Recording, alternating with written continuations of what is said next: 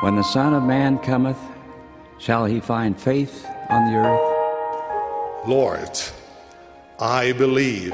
Help thou mine unbelief.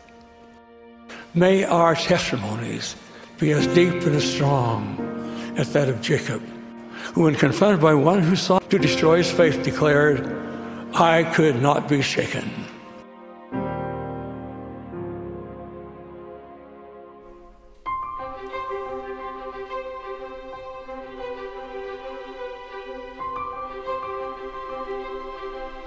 Hello, Unshaken Saints. Jared Halverson here. Impressed as always that you come back for scripture study, and honored that you would spend some of that time with me.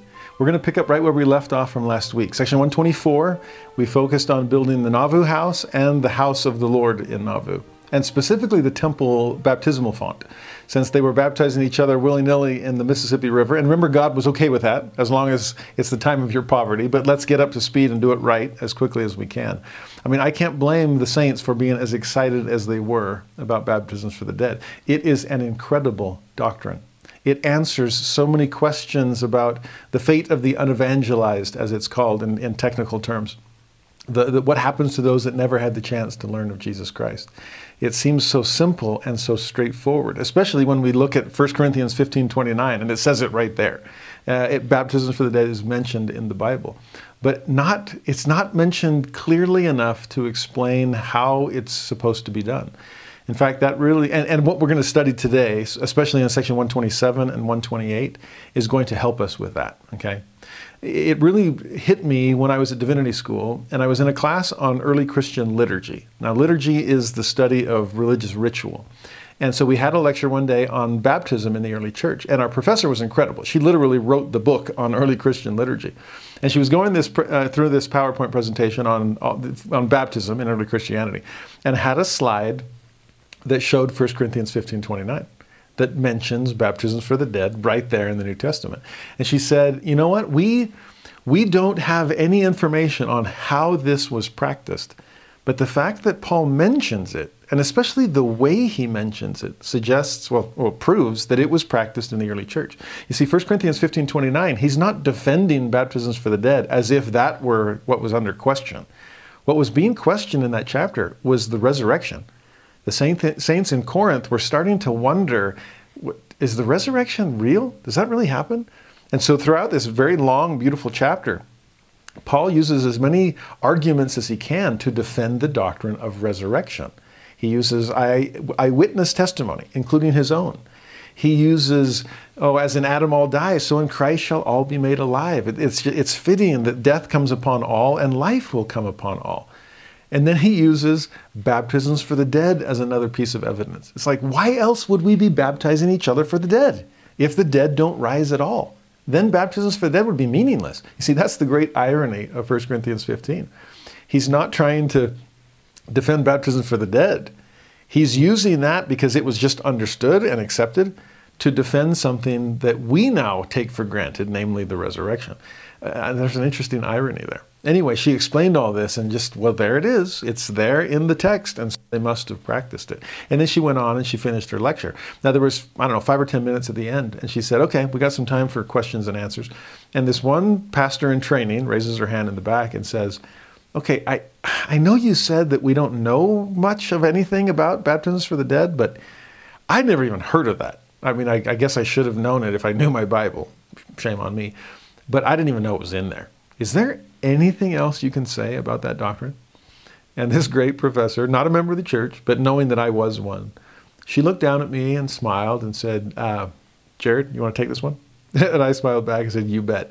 And so for the last 10 minutes, I explained baptisms for the dead doctrinally and how we practice it in the temples. And I mean, honestly, there were times at divinity school I felt like I had an unfair advantage because of the fullness of the restored gospel of Jesus Christ. And that was one of those days. It's amazing the answer we have to those questions of if Jesus was serious with Nicodemus in saying that you cannot enter the kingdom of God if you are not born of water and of the Spirit, then how do we make baptism available for everyone? Nobody understands that but us. And it's an incredible thing that I don't think we should be taking for granted. If we grew up in the church, maybe we do because we've been doing it for so long. From age 12, you can go to the temple and do baptisms for the dead.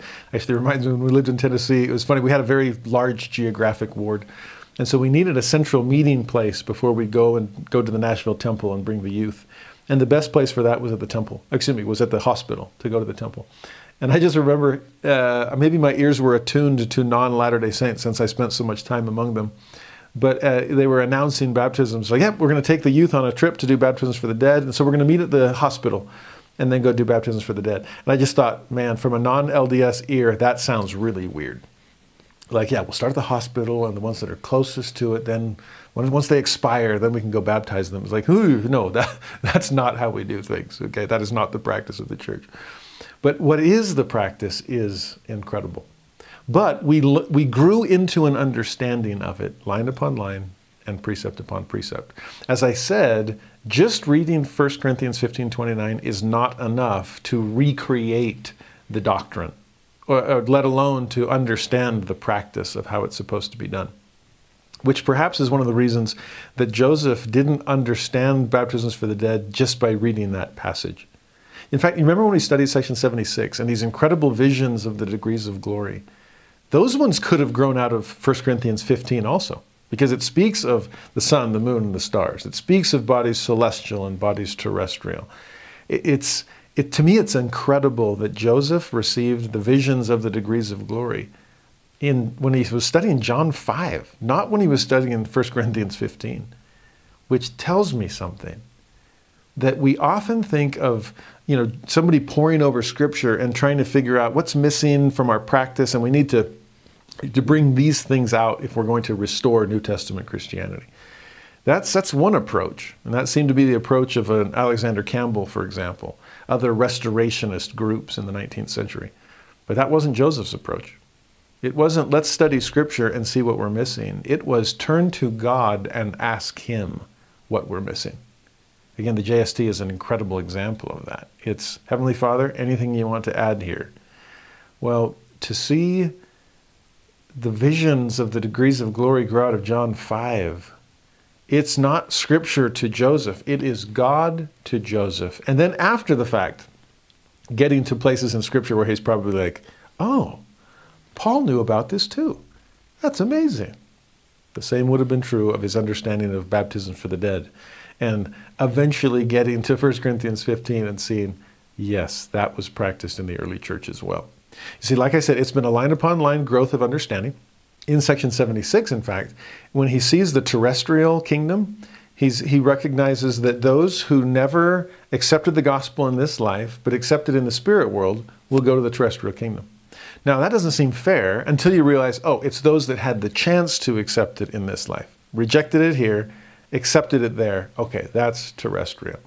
But as far as those that never had the opportunity, we're still not sure what happens. So wait a while, line upon line, precept upon precept. Later, he has a vision. This will show up in section 137, which we'll study in a couple of weeks. It's out of chronological order in the Doctrine and Covenants. But he has a vision of Alvin, his older brother, and others that are in the celestial kingdom. And he scratches his head going, but Alvin was never baptized. How is that possible? And he understands through that vision that those who would have received the gospel, if they'd lived to see it, had the opportunity to accept it, there's nothing holding them down to the terrestrial kingdom. That's celestial kingdom for them, which makes more sense. That's just as well as merciful. But that still doesn't explain baptism. Okay, they can have the celestial kingdom, but born of water and born of the Spirit, that never happened for Alvin in this life. So how do we go about that? Now, this was on the saint's mind. There's an account when Joseph Fielding, for example, was wondering about those who died before the restoration and how will they ever receive a baptism. And his thought was, well, maybe post-resurrection, maybe at the beginning of the millennium when there's the morning of the first resurrection and they are back upon the earth, then priesthood holders can baptize them. Well, not a bad idea. That didn't end up being the truth, but at least they're thinking about this. Well, it was at a funeral of Seymour Brunson in August of 1840 when Joseph finally publicly reveals the doctrine of baptisms for the dead. Again, it didn't come to him when he was studying 1 Corinthians 15:29 when he worked on the Joseph Smith translation of the Bible. It has to, line upon line, waits on the Lord. and waits on our readiness to receive and to understand. And it finally came, and what a perfect setting, at a funeral, where you want to give hope to the bereaved. Well, this is now going to give hope to everyone, because there is a way for the blessings of the fullness of the gospel and the ordinances of salvation to be extended to all of God's children who have ever lived. As we've said before, the expanse of the umbrella of the restored Church of Jesus Christ of Latter-day Saints is as broad as the redeeming reach of Jesus Christ. It's as broad as the love of God itself. And the fact that we can engage in work for the dead, it is worth rejoicing over. And we're going to see a lot of rejoicing today. Now, that's going to have to wait till section 127 and 128. And before we get there, we need to study 125 and 126, which are very brief revelations, but have a lot of relevance once we have the eyes to see. So let's hope that we can see. 125 has to do with the growth of the church. The saints are streaming into Nauvoo. They were scattered all over different counties in Missouri, and now they're all crossing the river. They're all coming, and missionary work has never stopped. Despite opposition and persecution and everything else, missionary work is still going on. And so people are still joining the church and coming together. To the point that little old Commerce, that's now beautiful Nauvoo, or is getting there at least, it's still not big enough. Now, we saw hints of this earlier. You remember Jackson County was supposed to be the center place, but the center doesn't encompass the whole. It's going to extend beyond it. We saw Kirtland was going to be a stake of Zion, and that the stakes needed to be strengthened so that the cords could be lengthened and hold up this ever-expanding tent. Remember back in section 82, where it said that Zion must increase in beauty and in holiness. Her borders must be enlarged. Her stakes must be strengthened. So there's growth.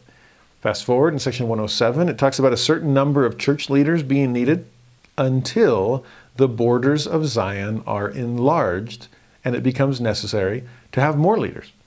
Or section 124 just last week, where it speaks of Zion and Jerusalem, the two headquarters in the millennial day, but also all of the stakes, plural, of Zion that will grow up. Specifically, it referred to those places, plural, which I have appointed for refuge. Those shall be the places, plural, for your baptisms for your dead.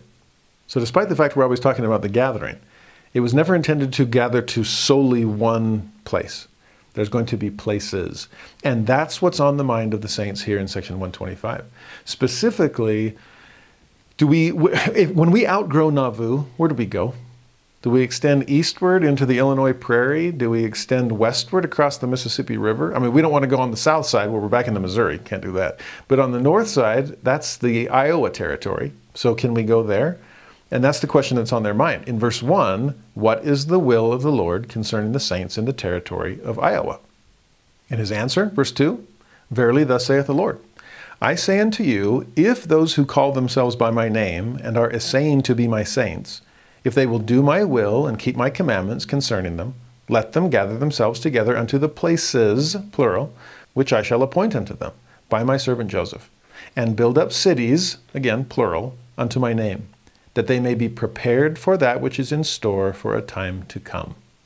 And what exactly is to come? Well, the second coming. And we will need, places, plural, of refuge, sanctuary cities to which we can gather and prepare the earth for the coming of Jesus Christ. So there's going to be more than one gathering place. But what I love about verse 2 is the way he sets that up. Do you call yourselves by my name?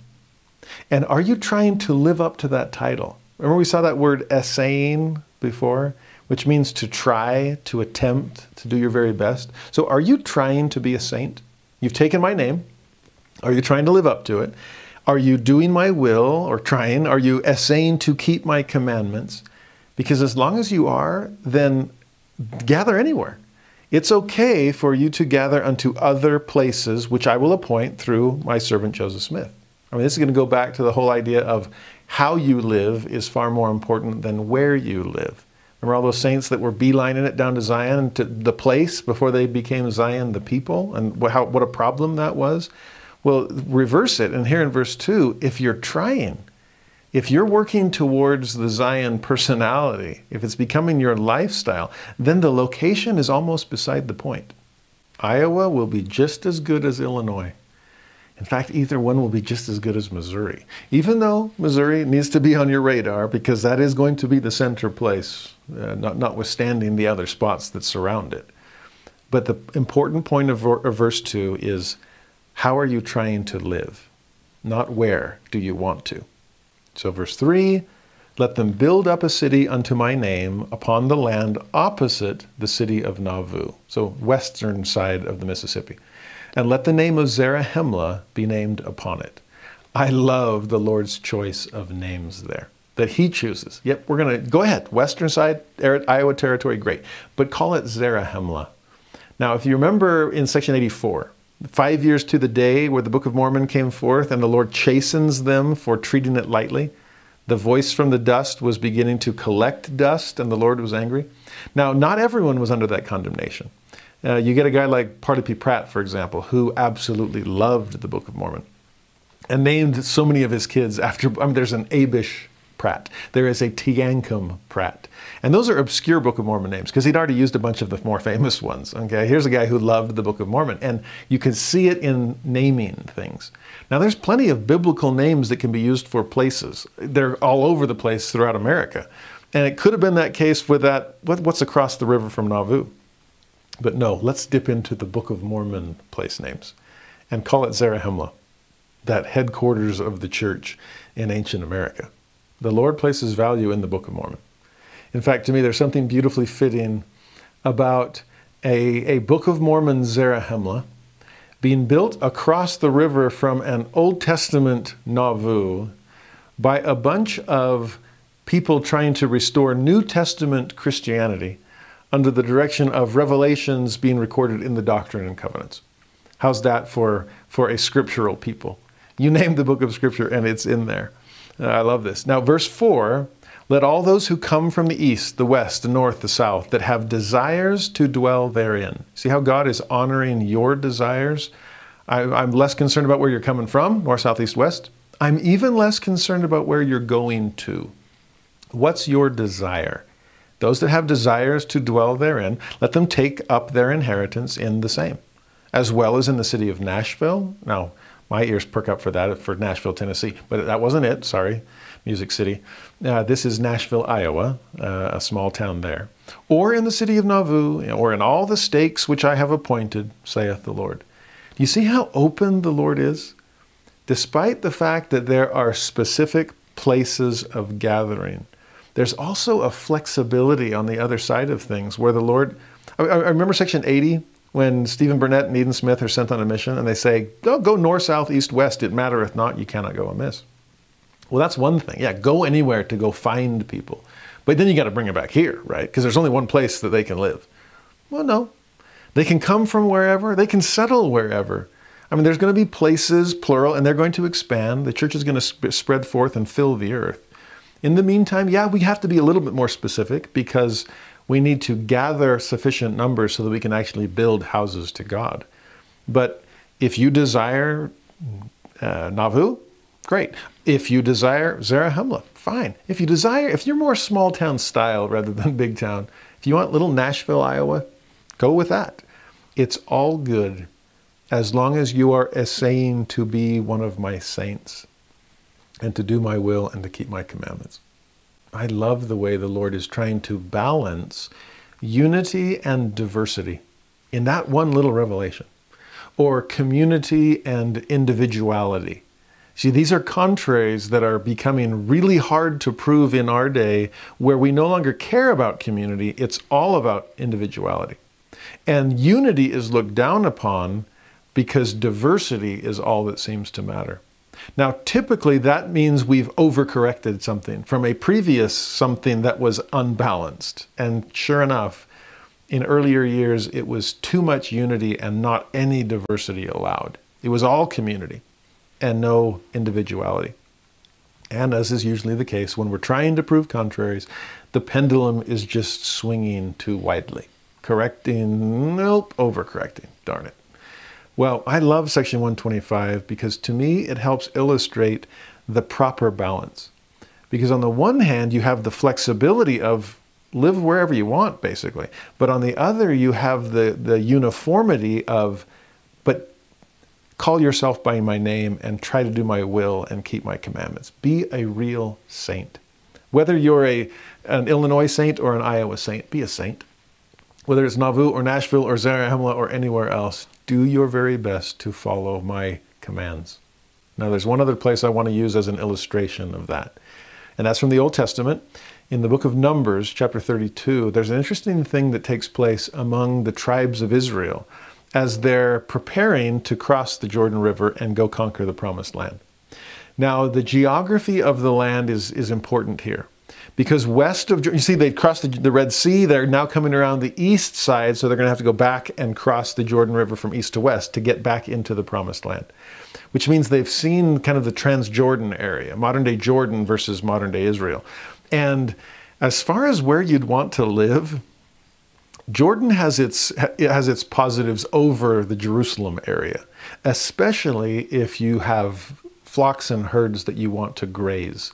I mean, this goes back even earlier to Abraham and Lot. Remember, they both had flocks and herds, and they're getting too big and numerous for the area. And so Abraham, very selflessly, since all the land belongs to him, says to his nephew Lot, hey, why don't we split up our area so that we can both grow, and I'll let you have dibs. You can have first choice. Do you want east side or west side?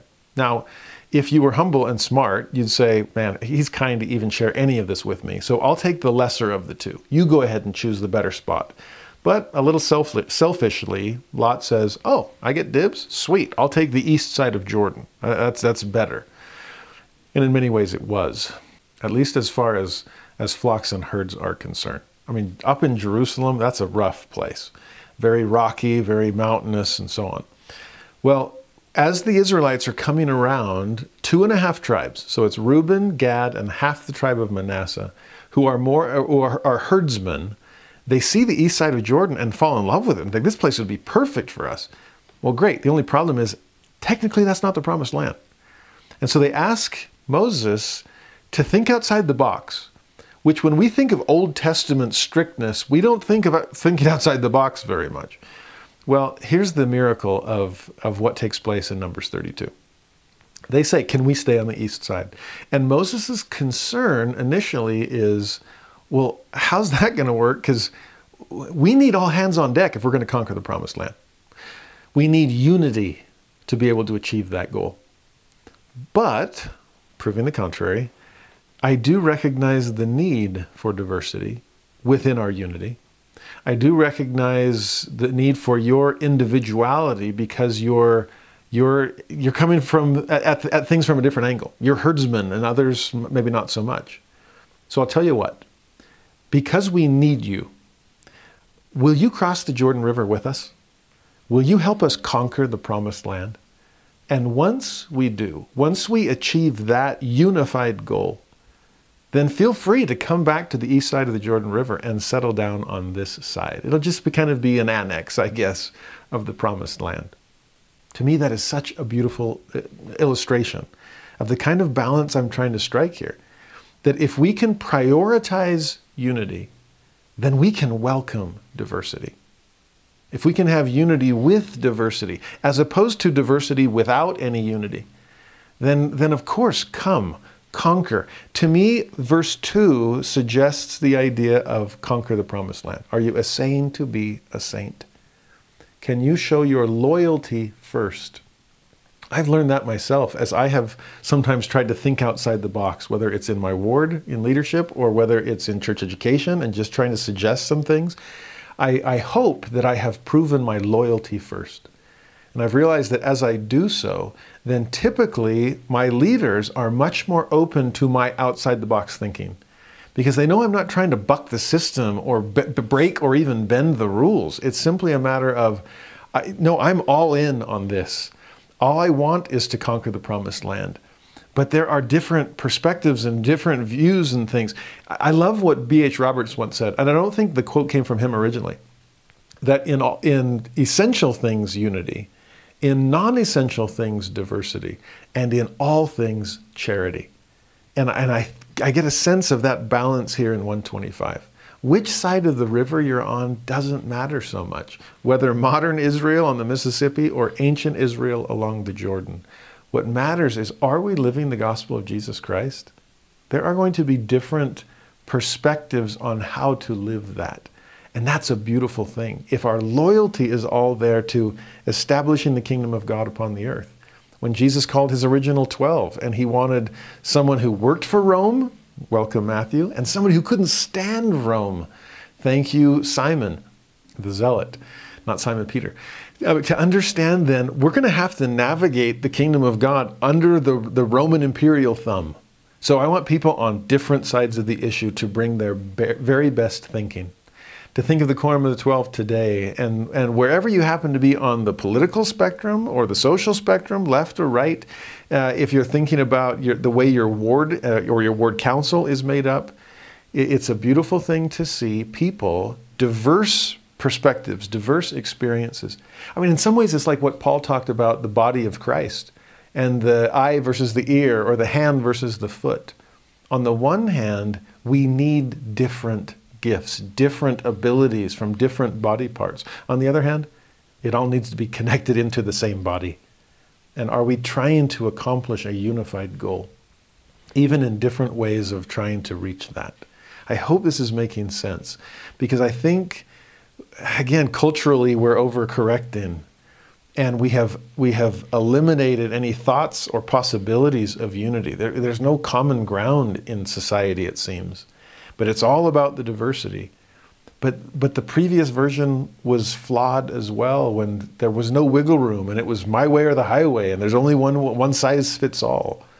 I'm grateful for an increase in openness and welcoming to diversity within the culture of the Church of Jesus Christ of Latter-day Saints. As far as doctrinally, it's always been there. Just get the order right. Make sure you have conquered the promised land before you decide on what specific areas you want to settle in. In some ways, another parallel to this is the letter of the law. Mastering that needs to precede a desire to explore the spirit of the law. Go read 1 Nephi 16 again, and notice that when Lehi discovers the Liahona, with all of its marvelous flexibility, with spindles moving and words changing and leading in the more fertile parts of the wilderness, but not as narrowly defined as an iron rod, to go from an iron rod, letter of the law, to a Liahona, spirit of the law, remember the placement. Lehi did not receive the Liahona until he had proven his mastery of obedience. Look at where it appears in 1 Nephi 16 and go back just a couple of verses. And it comes right on the heels of Lehi proving to God that I will be obedient in all things. I will conquer the promised land west of Jordan before I decide to settle down in an annexed part of promised land on the eastern edge. I hope that makes sense. Now that balance, that proving of contraries in 125, is followed by another proving of contraries in 126. And this one has to do with Brigham Young. Now, Brother Brigham has been incredibly faithful. When apostles seem to be falling left and right in the apostasy in Kirtland, his knees never buckled. He was you want to talk about proving loyalty? Well, Brigham Young was your guy. But he has been so busy ever since the day he got baptized. And most of that busyness has been in sharing the gospel, going on missions. This is Mr. Hurrah for Israel himself, even though you're on death's doorstep. Okay, here's the one that's commando mission back to far west Missouri to start a mission to go back east and cross the Atlantic and go take the gospel to the British Isles. He has been he has wasted and worn out his life to this point. And he's still got a long life of church service ahead. But the counsel that he's given here in this brief section 126 is so helpful to him and helpful to us as we try to prove a contrary here that's essential. Verse 1, he's addressed in two different ways by two different people. First, from Joseph Smith, dear and well-beloved brother Brigham Young. And few people were more beloved and brotherly to Joseph than Brigham Young was. So faithful, so loyal, so dear brother, well-beloved brother Brigham. Verily thus saith the Lord unto you. So now it's the Lord's turn to address you. And how does he do it? My servant Brigham. I love the difference there. To a prophet, you're my well-beloved brother. To God, you are my servant. And Brigham Young beautifully fulfilled both of those roles. What's the message from God? It is no more required at your hand to leave your family as in times past, for your offering is acceptable to me. Verse 2, I have seen your labor and toil in journeyings for my name, and it has been laborious and toilsome from the beginning. To Canada, to other places in the United States, to the British Isles. It's incredible all that Brother Brigham did to build up the kingdom. In fact, he's been having so much on-the-job training lately. As the saints are driven out of Missouri, Joseph Smith can't lead the Exodus because he is in Liberty Jail. So who does? Thomas B. Marsh had apostatized during those years, and so it falls on Brother Brigham. And you want to talk about good on-the-job training? You want to talk about crash course in Exodus? That's helpful since you're going to have to lead a bigger one, not out of Missouri, but this time out of the entire United States. And so the practice that Brigham Young is getting in so many areas is really fascinating. And the Lord recognizes that and accepts that and lets him know it's family time now. It's time to stay rather than go. We saw that at the end of section 124 last week, that some people need to stay and other people need to travel. And you go, do you preside from one spot? Now, verse 3, he expands upon that. I therefore command you to send my word abroad and take a special care of your family from this time henceforth and forever. Amen. So it's not that I'm just releasing you from your church responsibilities. That's not it. The word still needs to go forth. You just don't have to be physically present everywhere that it goes. You can send it. Remember we saw that back in section 84, one of the great missionary and priesthood sections. Go ye into all the world, and unto whatsoever place ye cannot go, ye shall send. Well, now's your chance to do some sending, Brigham. And it's time to stay in Nauvoo. Stay and preside over the Quorum of the 12. Stay and delegate responsibility. Stay and send the gospel. It's going to end up blessing the people you delegated and send it through, as well as send it to. I mean, it reminds me of COVID missionaries last year. And I can't go because of social distancing, but I can send. And boy, did they send. And not only did it bless them and the people that they served, it changed missionary work. And we have a more expansive, kind of nimble, quick in our feet missionary department because of some of the lessons we learned during COVID-19.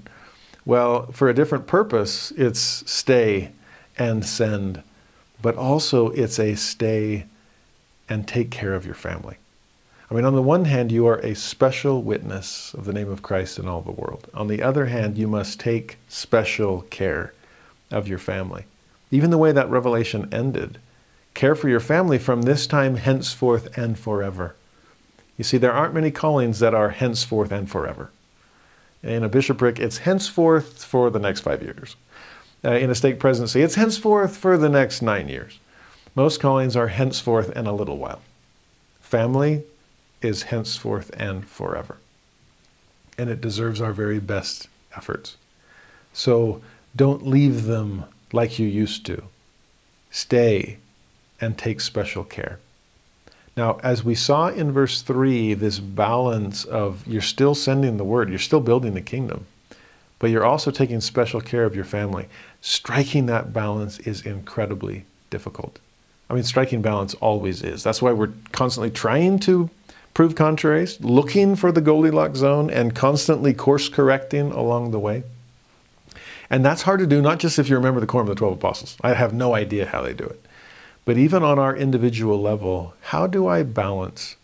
In fact, in post-COVID world, as we're emerging, they keep talking about work-life balance.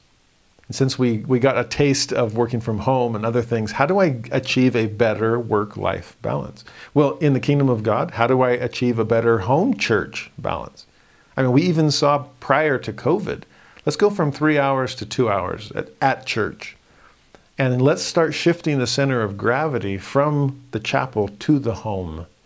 Remember last week, Nauvoo Temple, Nauvoo House, both are buildings given to God's name, okay? Dedicated spaces of worship and righteousness.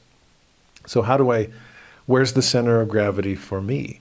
And that's really, really hard to figure out. Only the Holy Ghost can let us know when we need to course correct. And I've been spending too much time serving God's children at the expense of my own. Or, flip side, I've been a little too selfish with my time and only raising my own children when other parents need help raising theirs. That's the tricky part. When the church, it hit me when I was talking about the church as our mother, right? Christ is the father of our covenant. Church is the mother of our covenant. And so the church is there to nurture us. It's a great analogy. But on the other hand, we are the church. So I'm my mom. How does this work? Well, it nurtures me, but I'm nurturing others. So it's all part of this. Wow, no wonder it's so tricky to figure out. Well, let me give you one piece of advice from that 126 kind of reminded me of before we move forward into 127.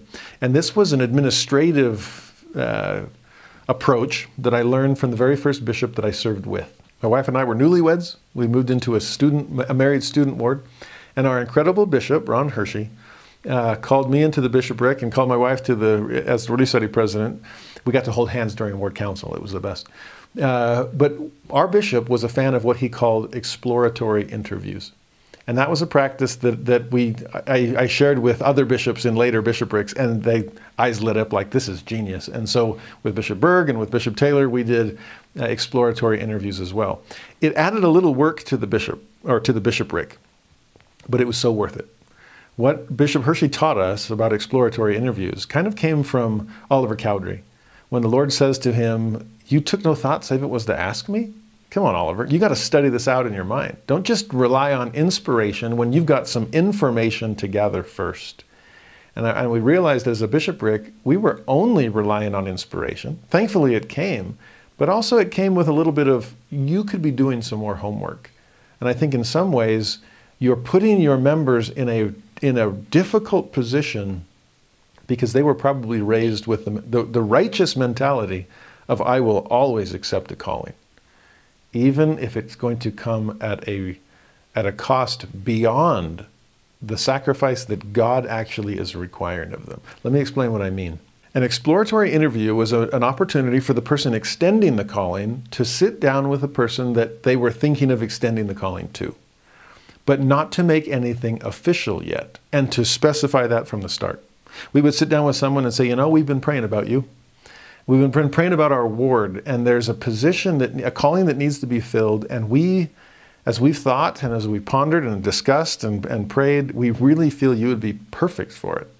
But before we officially extend it, we realize there's some homework we need to do with you to find out about your availability, about your family circumstance. I mean, as far as we know, as we ask God, is this the kind of person? Does she have the character traits, or does he have the experience that they'd be able to serve in this calling? Or would this be the kind of calling that would really stretch them in beautiful ways? And it's like, yeah, of course. Just there's some other things you don't know about their circumstance. And there's better ways to find it out, and it's from the person directly.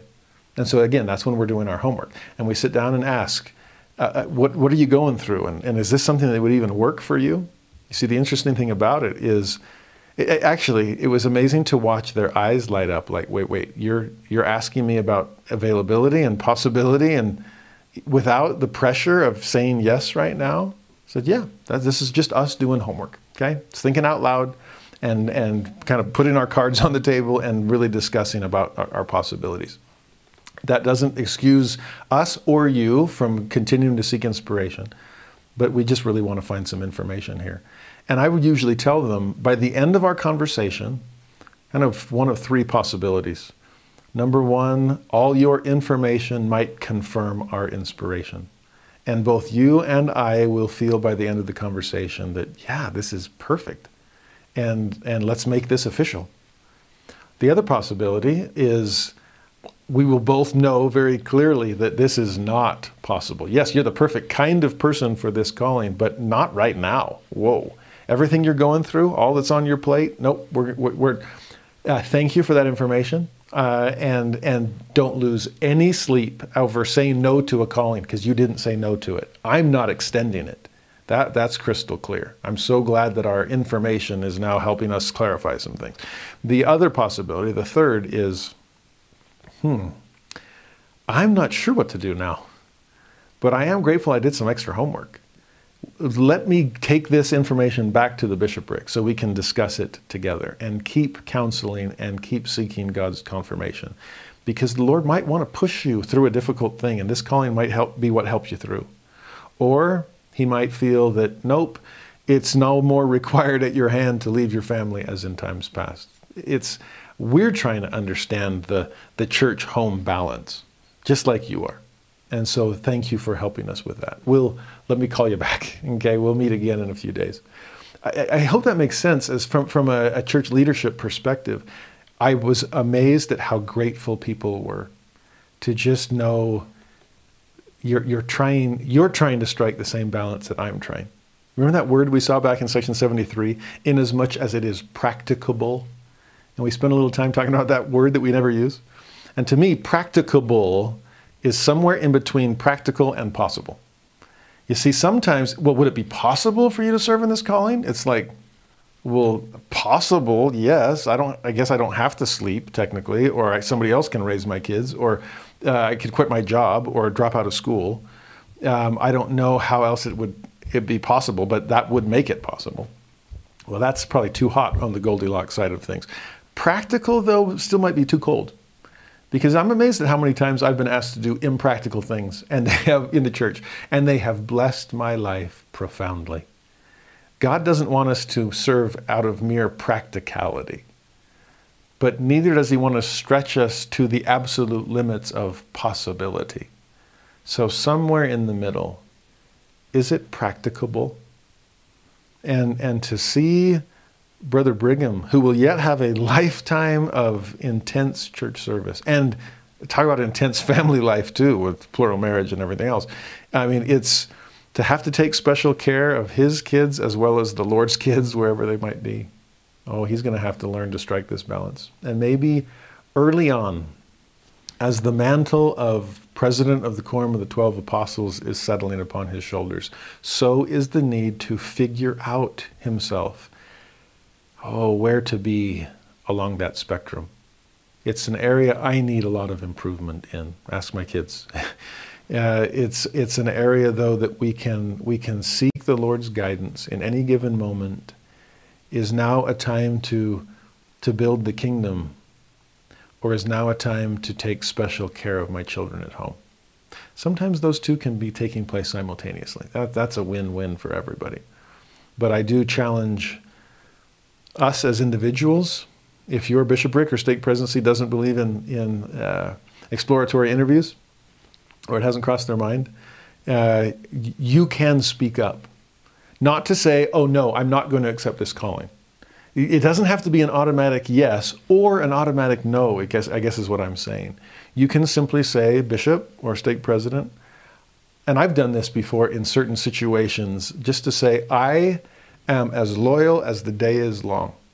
I am essaying to be a saint. I want to do God's will and keep God's commandments, and I will never say no to a calling before it's officially extended. Can I explain to you my circumstance? Can I let you know what I'm dealing with or going through or trying to, the special care I'm trying to take of my family at home? And can I just, it's that phrase in Isaiah, thy walls are continually before me. Let me show you my walls.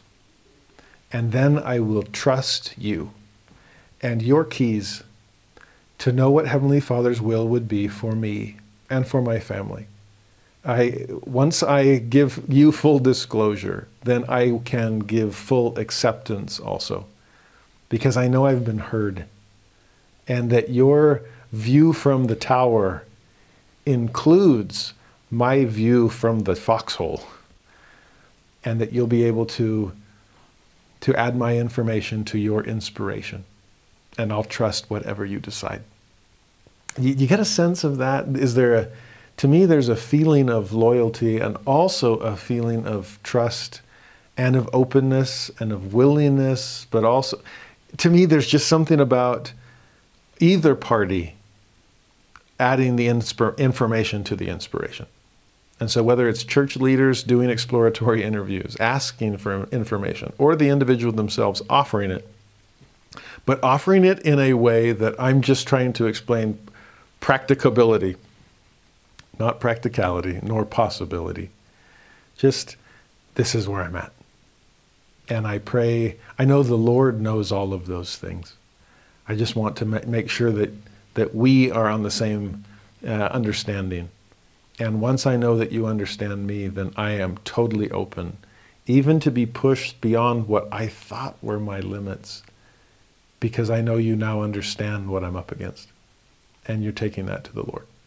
I hope that makes sense. To me, these little revelations in 125 and 126 have some beautiful applicability in the circumstances we find ourselves in, especially in some really important contraries that we're trying to prove, places we need to balance. Now, what we have left for today then is 127 and 128, which are masterpieces. These are, I mean, we got to get a sense of Joseph's letter writing 2 weeks ago in section 121, 2, 3. And the letters he wrote from Liberty Jail. 127 and 128 are letters that he wrote from, maybe you could call it a prison. He's basically hiding out in an attic of John Taylor's parents' home and just lying low because there's some danger. You see, Lilburn Boggs, who signed the extermination order, is no longer the governor of Missouri, but he's still no friend of the saints, and that animosity goes both ways. Well, someone tried to kill him, and the Missourians immediately jumped to conclusions and said, oh, it must have been Joe Smith. Well, since he wouldn't cross the river, he must have sent one of his avenging angels. It was probably Orrin Porter Rockwell.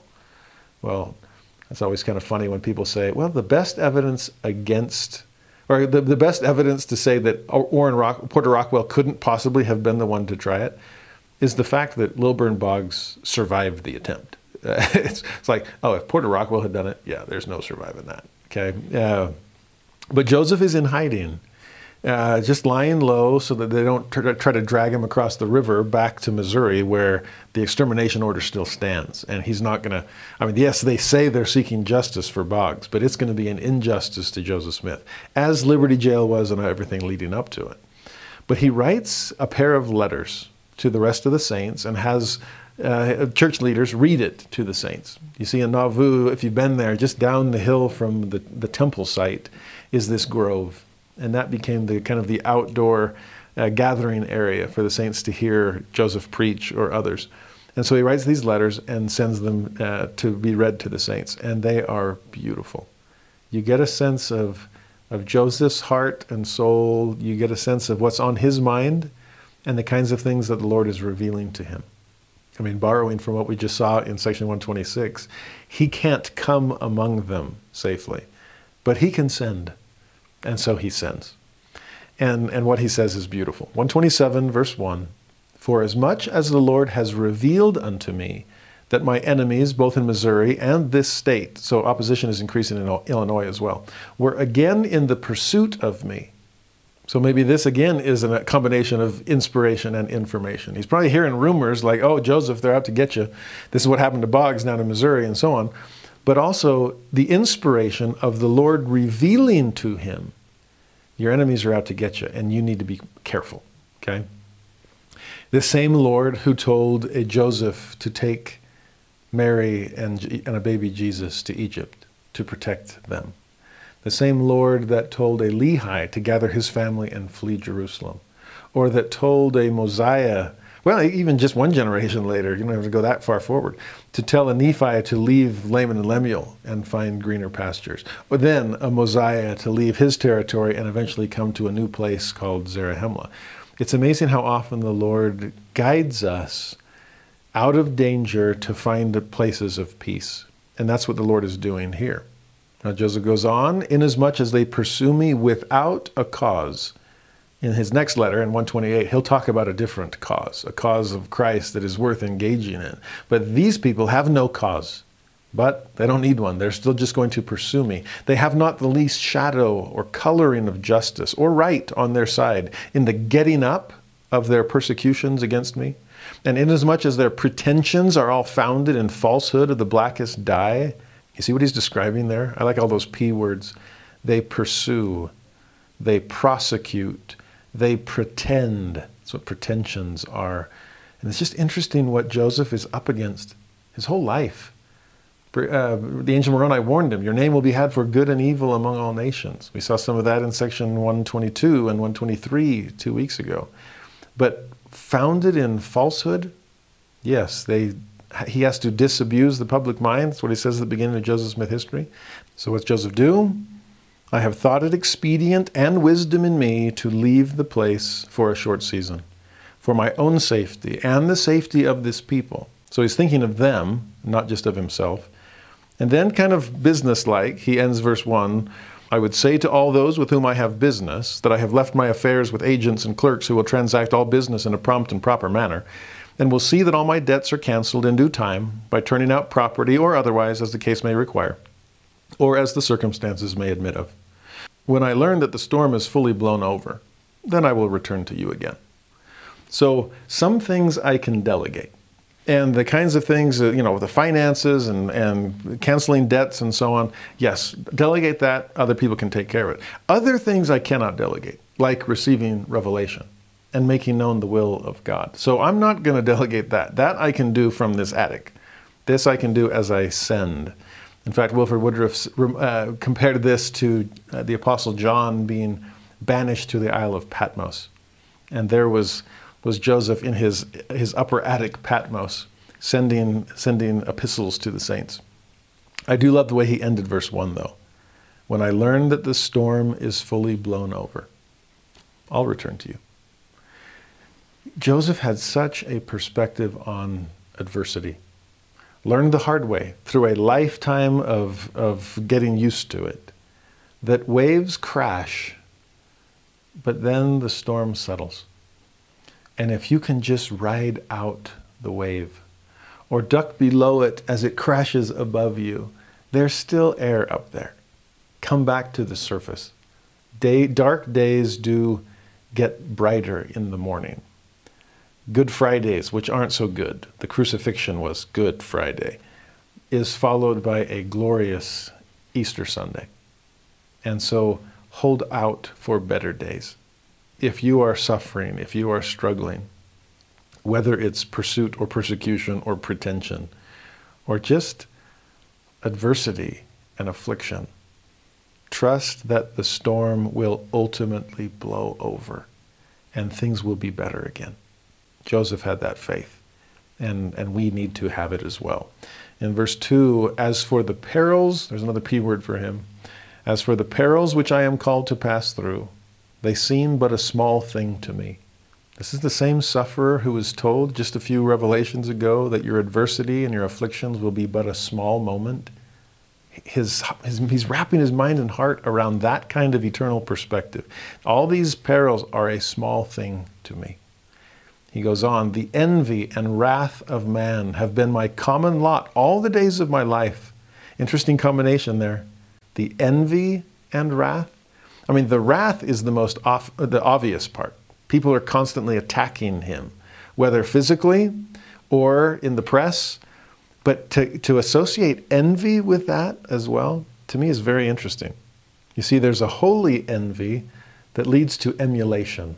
I want to be more like that, or I wish I could, that we believed in those kinds of ways or acted in those kinds of ways. So a holy envy that leads to emulation. But there's an unholy envy that leads to persecution. Not a sense of they are up and I want to rise to be more like them, but rather they are above and I want to drag them down to be on my level. My daughter I never knew this, but she said that through a lot of her 8th grade year, she was just constantly called Molly Mormon, and just talked about how much that hurt her. And it's interesting to see the envy that sometimes hides behind the wrath of just knowing, because many of them were other church members, but just knowing that they should be holding themselves to a higher standard, but rather than taking the self-discipline to truly essay to be a saint, well, let's just drag them down and make their sainthood almost a dirty word and make them ashamed or embarrassed about it. It's an interesting thing to see that envy coupled with the wrath. And honestly, if we can see it as envy, maybe we'll be able to endure it better and not succumb to the wrath that it also follows. And then he puts it this way, and I love, again, verse 2 is such a beautiful peek into the personality of Joseph Smith and the way he dealt with his innumerable trials. Here he says, right after saying that envy and wrath were the common lot all the days of my life, it's almost a sense of, get used to it, learn to endure it well because it's not going anywhere. And sure enough, his childhood leg operation, that's nobody's fault, but just brutal difficulty. Then losing everything and having to start all over again multiple times in childhood, and then followed by multiple times in adulthood. Ridiculed in his adolescence, rejected by those who should have been my friends, he said. Rejected by his own in-laws when he wanted to marry Emma. Persecuted in New York, tarred and feathered in Ohio, forced to leave Kirtland, driven out of Missouri, slandered and rejected by former friends, imprisoned in Liberty Jail, forced into hiding in Illinois, and on and on and on. It's going to crescendo in Carthage with a martyr's crown. But the common lot all the days of his life, and then this perspective into his personality. And for what cause, it seems mysterious. It's like, I have no idea why they always attack me. Unless I was ordained from before the foundation of the world, for some good end, or bad, as you may choose to call it. Judge ye for yourselves. God knoweth all things, whether it be good or bad. Those phrases amaze me.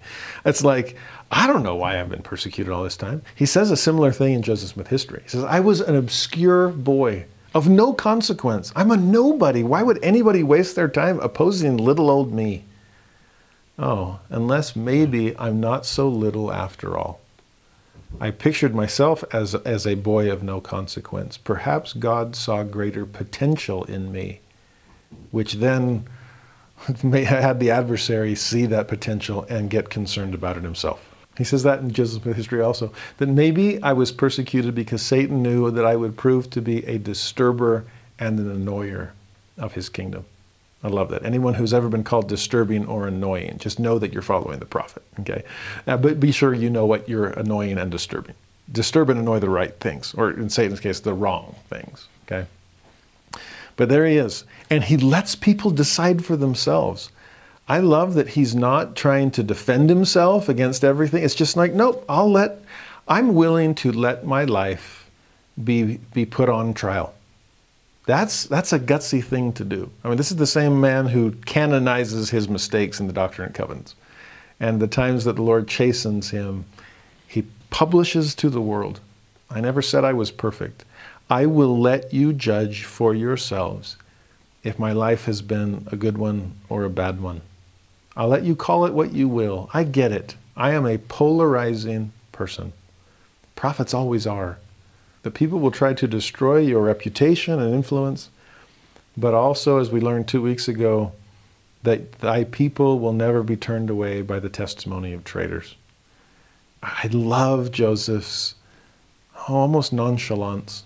It reminds me of Nephi when he's talking about the Book of Mormon at the end of 2 Nephi 33. It's like, hey, I'll let you judge yourself about this book, if it comes from the Lord or if it doesn't. Jesus had that nonchalance. If any man will do his will, he'll know of the doctrine, whether it be of God or whether I speak of myself. Same thing. Just try it. Experiment upon the word. Just judge for yourselves, because God knows all things, whether it be good or bad. And I'm amazed that Joseph only cared about the Lord's opinion of himself. And even when the Lord's commandments made Joseph look bad among other people, we'll see that next week with plural marriage, I will obey God's commands, no matter what. You go ahead and judge my life. Does anyone have the guts to say that? Joseph did. And I'm impressed by that.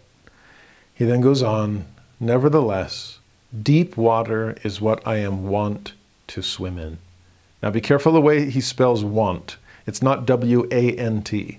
It's W-O-N-T. Now we usually go, isn't that won't? And isn't there an apostrophe? I love that it's W-O-N-T, and it's not want with an A, and it's not won't with an apostrophe. Because if it's saying, oh, well, deep water is what I want to swim in, I like it. No, he's not asking us to ask for that kind of stuff. It's like when people say, oh, adversity makes you strong, then bring it on. I want to get strong.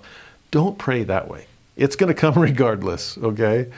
It's not that he wanted to swim in the deep water. Who doesn't want a little easier life if it's a possibility? He didn't ask to be tarred and feathered. He didn't ask for a lifetime of persecution. But it came. And that's where the other W-O-N-T, but with an apostrophe, comes in. It was neither of an I want it, but neither was it an I won't do it. It's I will accept God's will for me.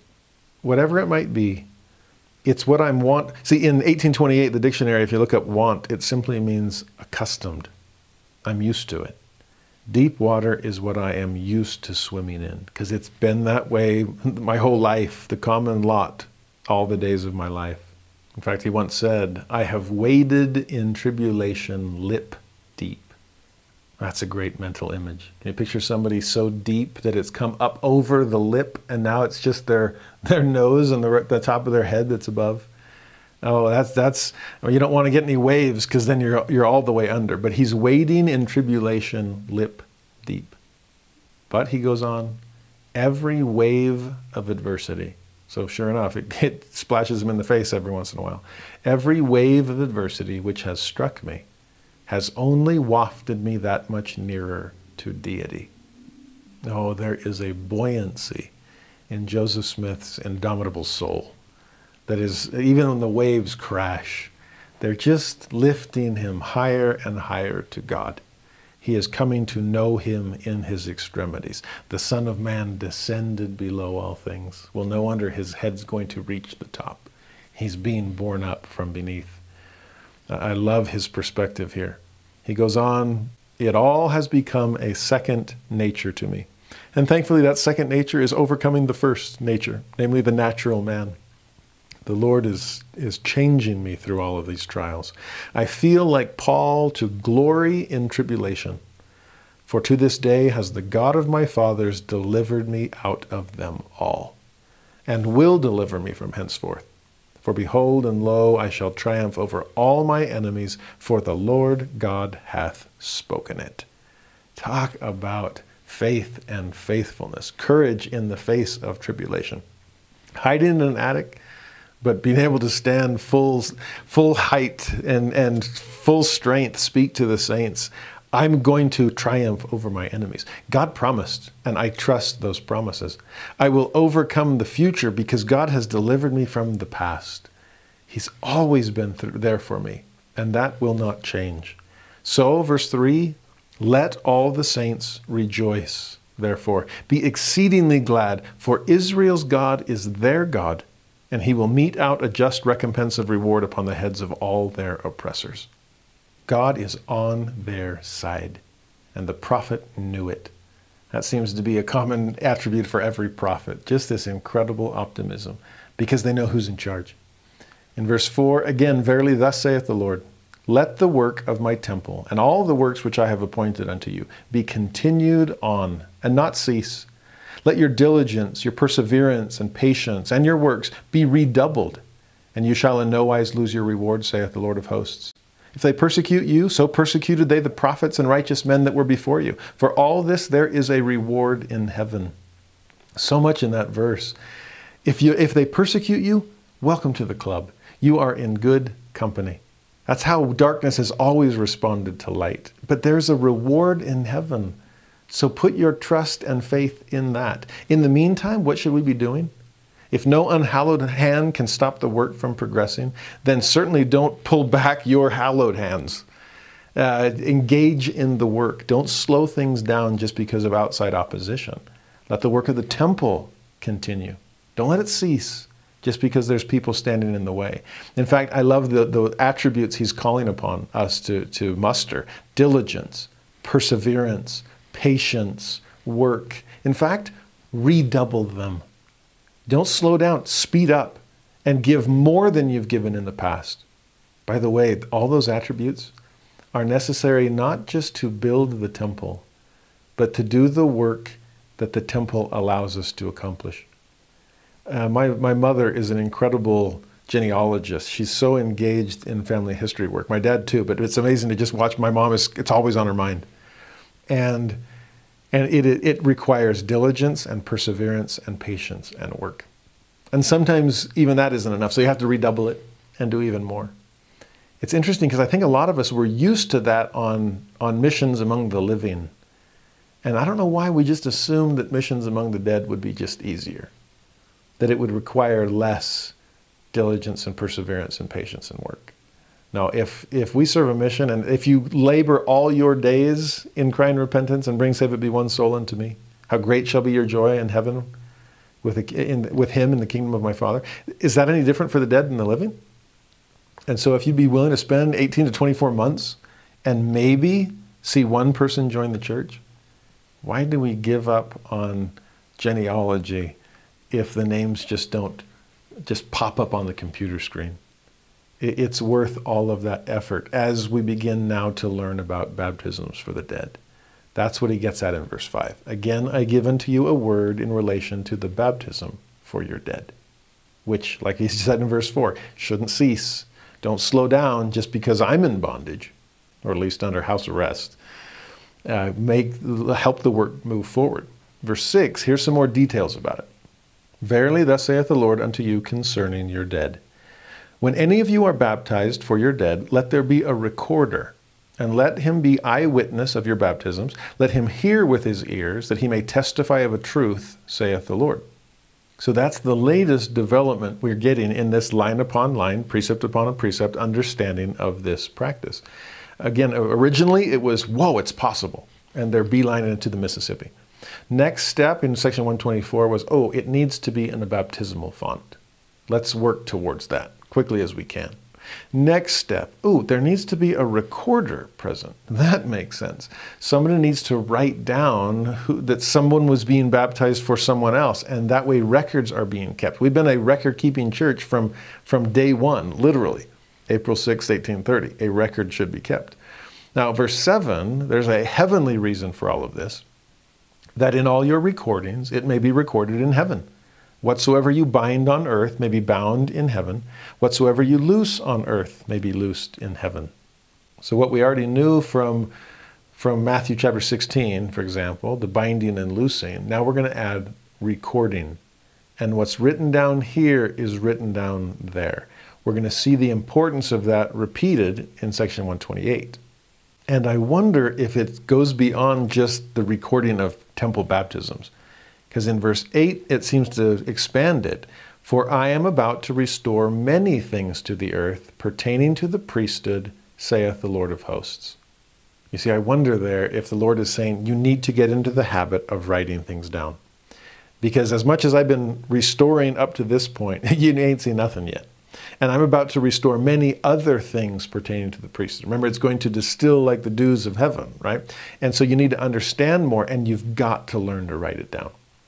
One of the greatest sources in the early days are the journals of Wilford Woodruff. He just had a gift where, he couldn't, or a curse maybe, he couldn't fall asleep at night if he hadn't written down what happened that day. And he was meticulous in his record keeping. He had a gift where he could often just remember what Joseph had said, and it would stay in his head until he had a chance to write it all down, and then it was taken. Kind of make space for the next day's download, I guess. But so much of what we know about early church history comes from those journals. And even something as important as Joseph passing down the apostolic keys to the Quorum of the 12. At one point, Wilford even kind of chastens the other members of the Quorum of the 12, saying, you all needed to write those things down so we would have additional witnesses of the reality of that. That would help in the succession crisis, okay, to have made it clear from the get-go what the Lord's intention was. There's many things that God is going to restore, and we need to have records of it. So get used to it. Don't just bind on earth and have it bound in heaven. Don't just loose on earth and have it loosed in heaven. Record on earth, so it's recorded in heaven. Verse 9, again, let all the records be had in order. This is a house of order after all. that they may be put in the archives of my holy temple, to be held in remembrance from generation to generation, saith the Lord of hosts. A record-keeping people indeed.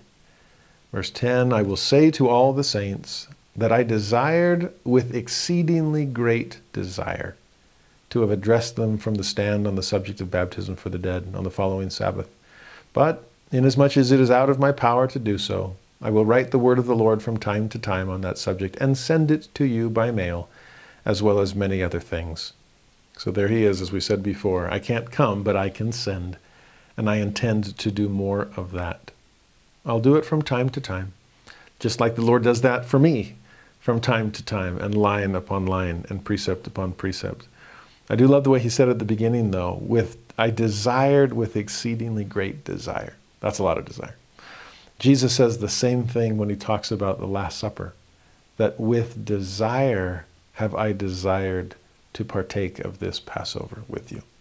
This is a deep, heartfelt, just feeling, a longing. And for Joseph, it was a longing to be with the saints. That was part of his personality, just loved people. And also part of his growing sense of public speaking. I just want to preach from the pulpit. That's my favorite thing to do on Sunday, is just to give a sermon there in the Grove and teach the Latter-day Saints the truths that God is revealing to me. I mean, the Nauvoo period had far fewer revelations, but had far more public discourses. And it's just interesting to see Joseph grow into that part of his calling as well. For this one, so far, basically what did we get in section 127?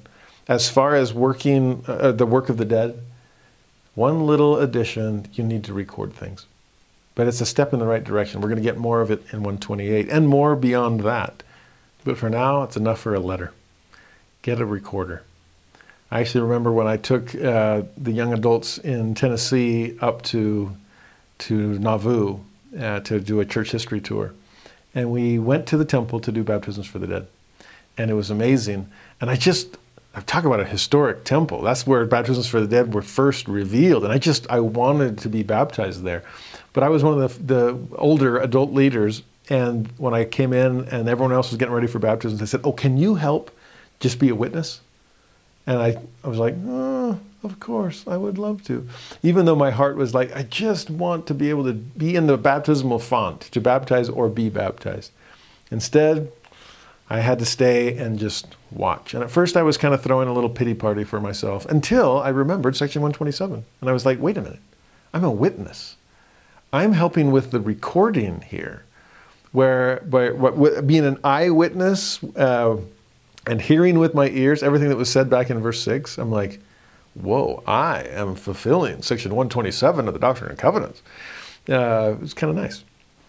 Anyway, to be able to help see the saints moving forward in their understanding because of what Joseph is revealing here, it's a beautiful statement in this letter. Then 11, he's finishing. I now close my letter for the present. So for the present, there's going to be more coming. Just wait for the next revelation.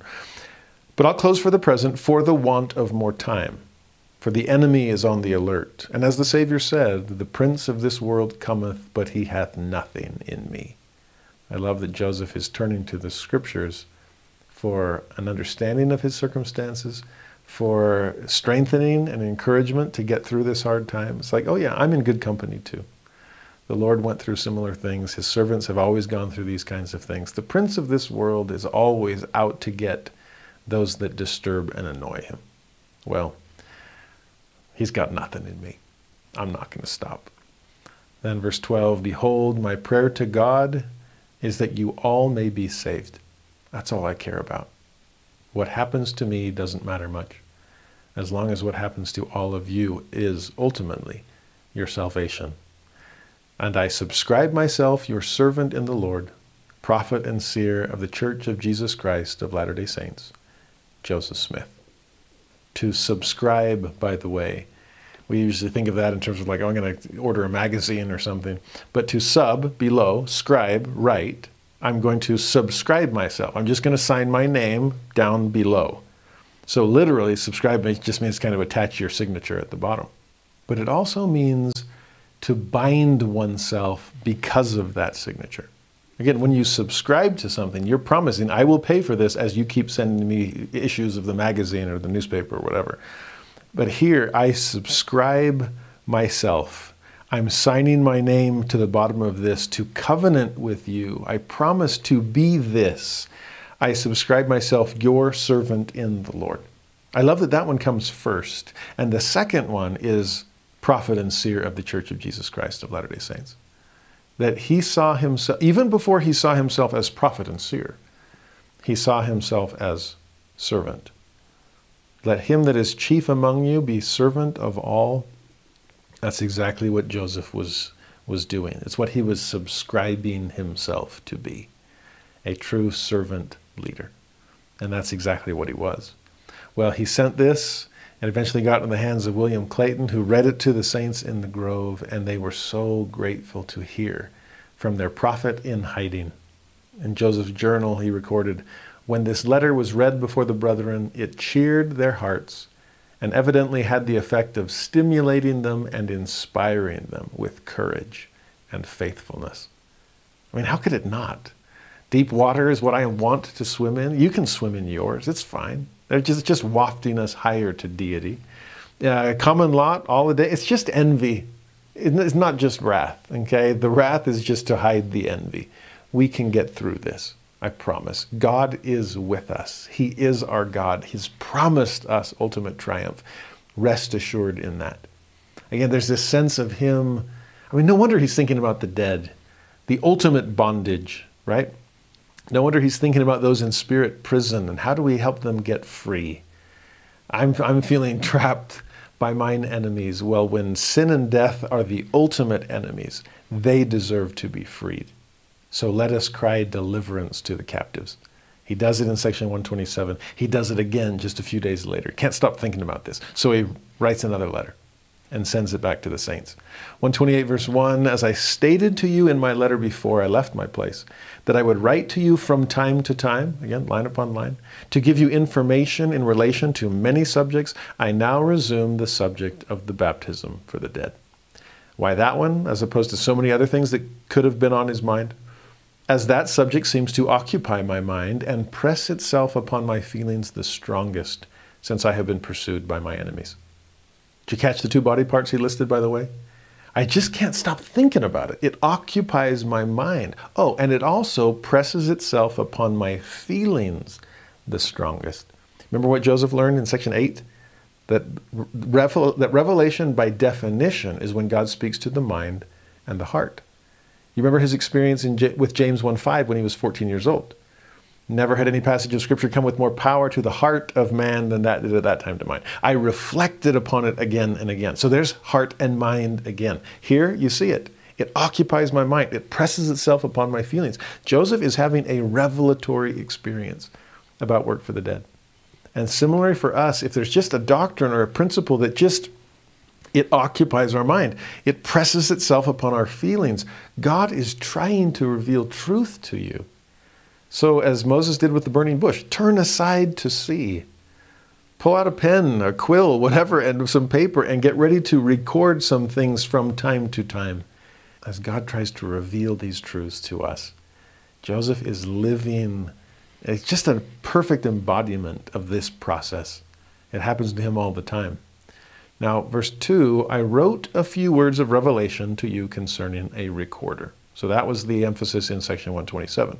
Well, I've had a few additional views in relation to this matter, which I now certify. So this is such a great example of line upon line. I wrote to you all that I knew last time, but I just can't stop thinking about it. And so of course it needs to be written down. If it's going to be bound on earth and bound in heaven, no wonder it needs to be recorded on earth to be recorded in heaven too. Perfect. So we're going to have somebody called to be the recorder. It's exactly what needs to happen. And then it's like it dawns on him, because verse 2, it clarifies, that is, it was declared in my former letter that there should be a recorder who should be eyewitness and also to hear with his ears that he might make a record of a truth before the Lord. But here's what I learned since then, verse 3.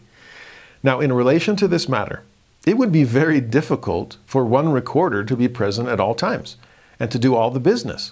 I mean, Who on earth is going to be able to be an eye and ear witness of every baptism for the dead when everybody wants to do them all the time? Wow, how do we fix this? Heavenly Father, what's the best approach? You received truth, you reflect on it, you start to try to make sense of its implications, and more questions arise that you can then take to the Lord to receive additional insight. It's perfect. So what's the insight? To obviate this difficulty, there can be a recorder appointed in each ward of the city. We've talked about stakes a lot. Well, now we first see the idea of wards. And there were 10 in Nauvoo at the time. So every ward needs to have a recorder. And notice his description. Who is well qualified for taking accurate minutes. After all, if it's going to be recorded in heaven, we better get it right here on earth. Let him be very particular and precise in taking the whole proceedings. So there are some, part of that qualifications is the personality traits that would make you the right kind of person for this job.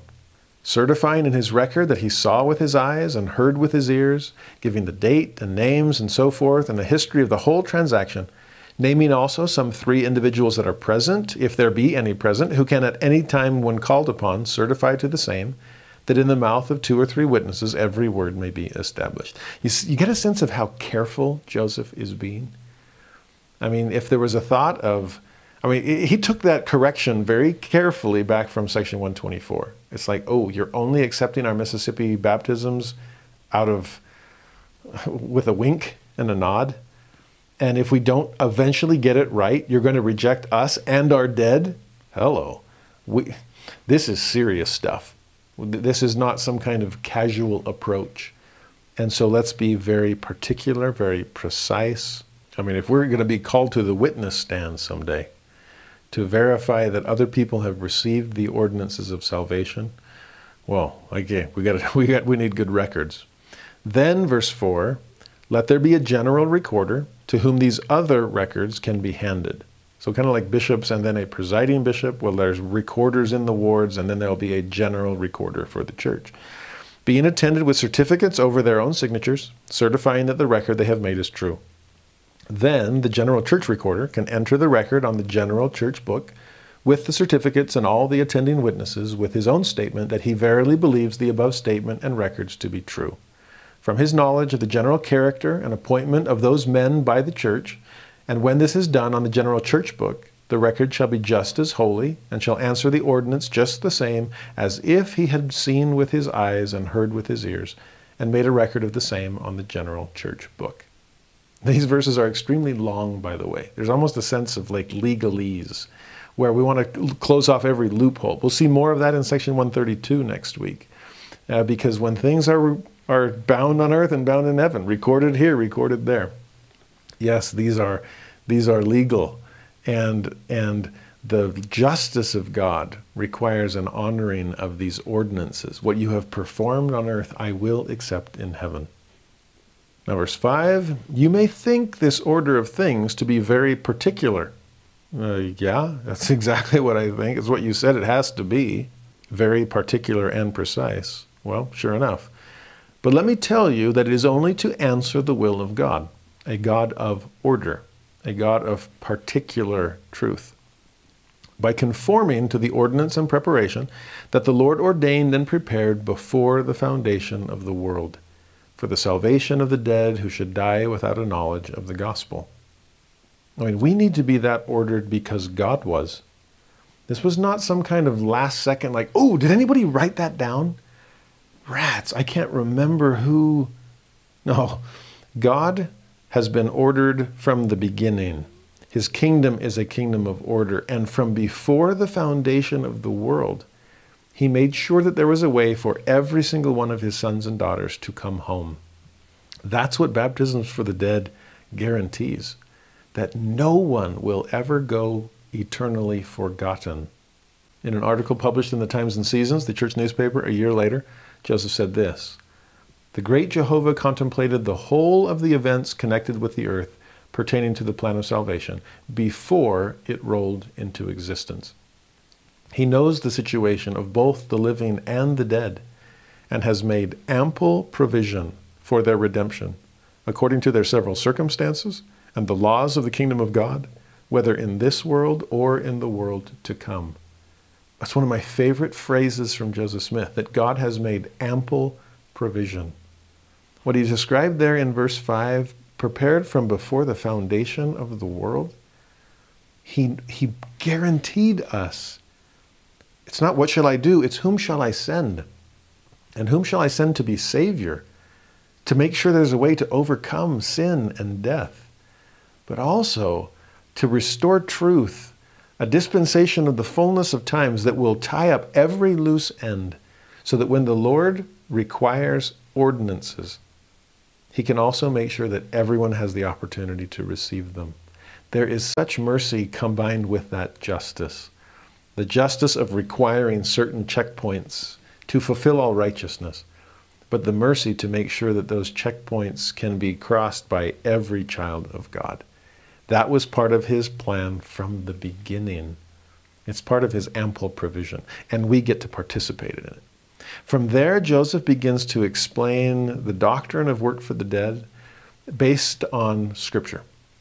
And I love his approach to Scripture, as we'll see in the next couple of pages. Here's a man who has spent so much time in Scripture translating, restoring, trying to make sense of things, understanding truth, and to draw upon prior prophets. Remember when Sidney Rigdon was told to do that? That you need to call upon the prophets to prove Joseph's words? Well, Joseph has had enough time with Scripture now that he can do the same. And he can call upon past prophets to defend and explain the truths that are being revealed through him. So verse 6, further, I want you to remember that John the Revelator was contemplating this very subject in relation to the dead, which he declared, as you will find recorded in Revelation 20, verse 12. And then he quotes it. And I saw the dead, small and great, stand before God, and the books were opened. There's plural. And then beyond that, and another book was opened, which is the book of life. And the dead were judged out of those things which were written in the books according to their works. Now, on the one hand, we could take that and just go, of course. I mean, God is our judge, and so we make it all figurative, and there's a book of life, and God records it all. We can sometimes picture things as a video of life, and we roll tape, and we watch our life, and like, yikes, this was more of a horror movie than I thought it would be. And God judges us based on that. Well, in the days before film, well, let's put it in a book, okay? But there is a more literal component to that passage in Revelation, based on what Joseph then explains in verse 7. You will discover in this quotation that the books were opened, and another book was opened. So here's a careful reader, which was the book of life. But the dead were judged out of those things which were written in the books according to their works. So let me explain that. Consequently, the books spoken of must be the books which contain the record of their works and refer to the records which are kept on the earth. So that's the big difference that Joseph is explaining here. This isn't all just books kept in heaven. There are books kept on earth. That's why we've been a record-keeping people from the beginning. The book, which was the book of life, is the record which is kept in heaven. The principle agreeing precisely with the doctrine which is commanded you in the revelation contained in the letter which I wrote to you previously to my leaving my place, that in all your recordings it may be recorded in heaven. And you see what Joseph is understanding here? It's like the revelation I got last time. We got to record it. Because recording on earth has it recorded in heaven. Ooh, wait a minute. Is that what John was talking about in Revelation 20? That the books are opened? And the Lord has a book of life, but also books containing our works? Are we writing that here and having it recorded there as well? Whoa. We are, yes, we're part of our own judgment. We are recording the works of our lives that God will use to judge us by. Makes me want to do a better job recording my good days in my journal. We always picture our sins being written in heaven, but for me to record the hand of God in my life and my efforts to love Him and love His children, that one I hope is recorded in heaven. Now verse 8, now the nature of this ordinance consists in the power of the priesthood, by the revelation of Jesus Christ, wherein it is granted that whatsoever you bind on earth shall be bound in heaven, and whatsoever you loose on earth shall be loosed in heaven. We saw that repeated in the previous revelation. This idea of God honoring what is done here by his authorized servants that are particular and precise and ordered and careful. Of course, he will honor those in the world to come. He then goes on in verse 8, or in other words, taking a different view of the translation. And I love that. We're starting to get a sense of Joseph's perspective on Scripture.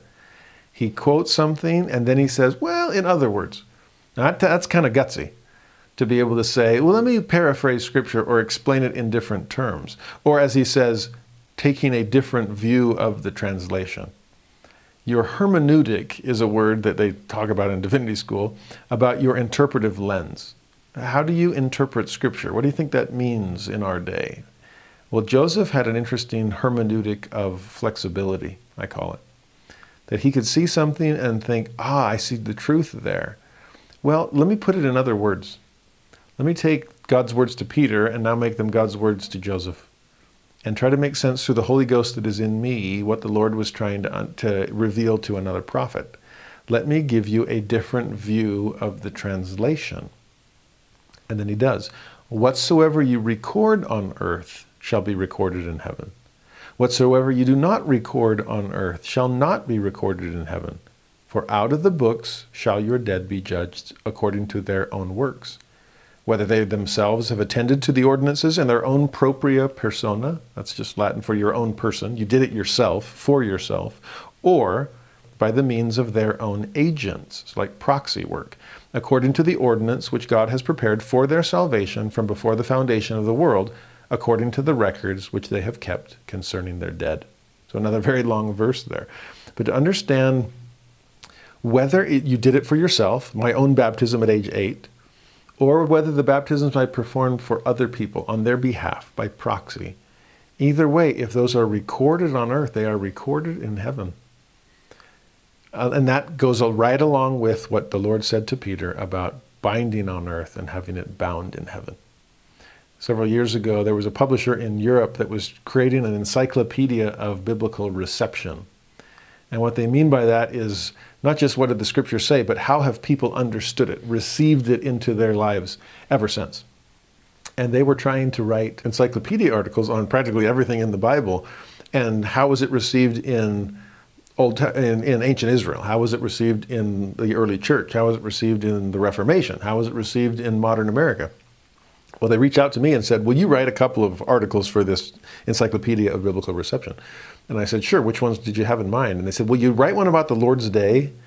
Just how is the view of the Christian Sabbath in American religious history, since that's my field? I'm like, sure. And they said, and we're working on the L's, okay? So if you can do the Lord's Day, and if you can do one on loosing and binding, based on that text in Matthew 16. And when they asked me that one, my eyes lit up. I was like, hey, you have no idea what you're asking. You want a Latter-day Saint to write about the reception history of that passage in American history?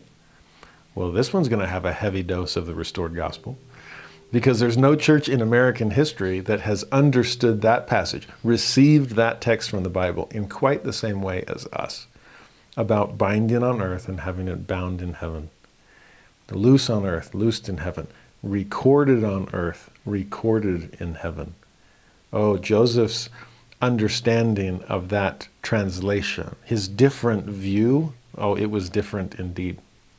And it was beautiful, because it opens a perspective on that involves the salvation of God's children that wouldn't have had a chance to receive it otherwise. Or, if you want to go the other path, that we'd have to explain away Jesus' emphasis on baptism, whether to Nicodemus or in his own mortal ministry. Interesting. What the Lord is allowing us to understand here is truly profound. Then verse 9, it may seem to some to be a very bold doctrine that we talk of. You think so? Oh, talk about an understatement there. That's pretty bold. You really think that God's going to honor what you do here and he'll honor it there? Yeah, that's exactly what we believe. Pretty bold. I mean, a power which records or binds on earth and binds in heaven, that's about as bold as it gets. That we can, well, think of it this way. We can say to hell itself that does not want to deliver up its captives, Oh, you have to. Because this person repented of their sins and was baptized by immersion for their remission. They're clean through the atonement of Christ. They are free to go. In some ways, it's anything we do with that sealing power. Here it's baptisms for the dead, but think about sealing for the living and or the dead. It's a bold doctrine that someone will say, oh, I can bind on earth this couple, and death itself has to back down. Death can, you see, no other church has that boldness. And they all admit it in the way that they perform marriages. We'll talk more about this next week in section 131 and 132 with eternal marriage. But you want to talk about a bold doctrine. Every other church admits, I have no power over what happens on the other side. And so the best I can say is, till death do you part. Or I can soften it a little. I can say, for as long as you both shall live, or for the period of your mortal lives. Say it however you want. It still is admitting, I can't stare down death. Sorry. I have authority from my church or from the government to bind you on earth, and that's as far as it goes. My authority does not span the grave. It doesn't affect anything on the other side. But you want to talk about boldness. To be able to stare down death and say, you cannot split up this family. To stare down death and say, you have to honor what we did on the other side. To boldness, you better believe it. I shared this in prior lessons a long time ago. But when I was in Tennessee and trying to answer questions about the restored gospel to people of other faiths, and one sweet little old grandma that wasn't so sweet to me was just angry that she couldn't go to her granddaughter's wedding. And I realized, your granddaughter's a convert, isn't she? And she wants to get married in the temple, and you can't go. And she was mad. And I can't blame you. But to hear how I answered, which I'd never answered it this way before, it was one of those open your mouths and it should be filled kind of experiences, because this sweet woman deserved a better answer than I could have given on my own. You see, too often we talk about, well, yeah, you can't go into the temple unless you're worthy. And gratefully that didn't come out of my mouth. I knew in advance before that it would be like, ooh, that's not, I just branded her unworthy, and that's why you can't come. And this sweet little old grandma was probably as worthy as anyone in the wedding party that actually could enter the temple. So in an instant, the Spirit was like, it's not about worthiness.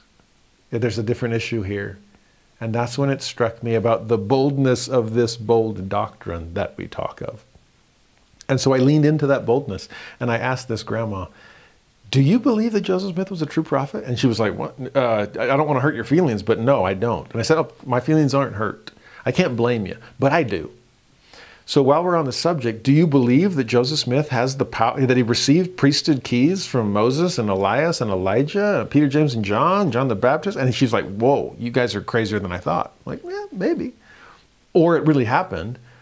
Do you believe that it did? She's on, sorry, but no. I'm like, well, sorry, but yes for me.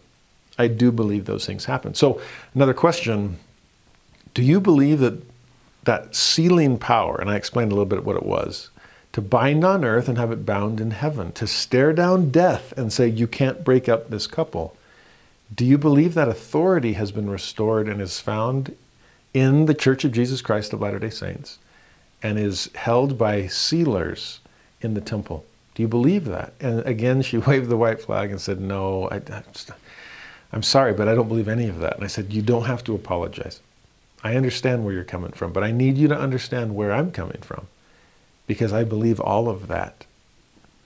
And so when I go to the temple, and when you don't, it's not a matter of you not being worthy to come. And it's certainly not a matter of you not wanting to be there to support and love and cheer on your granddaughter.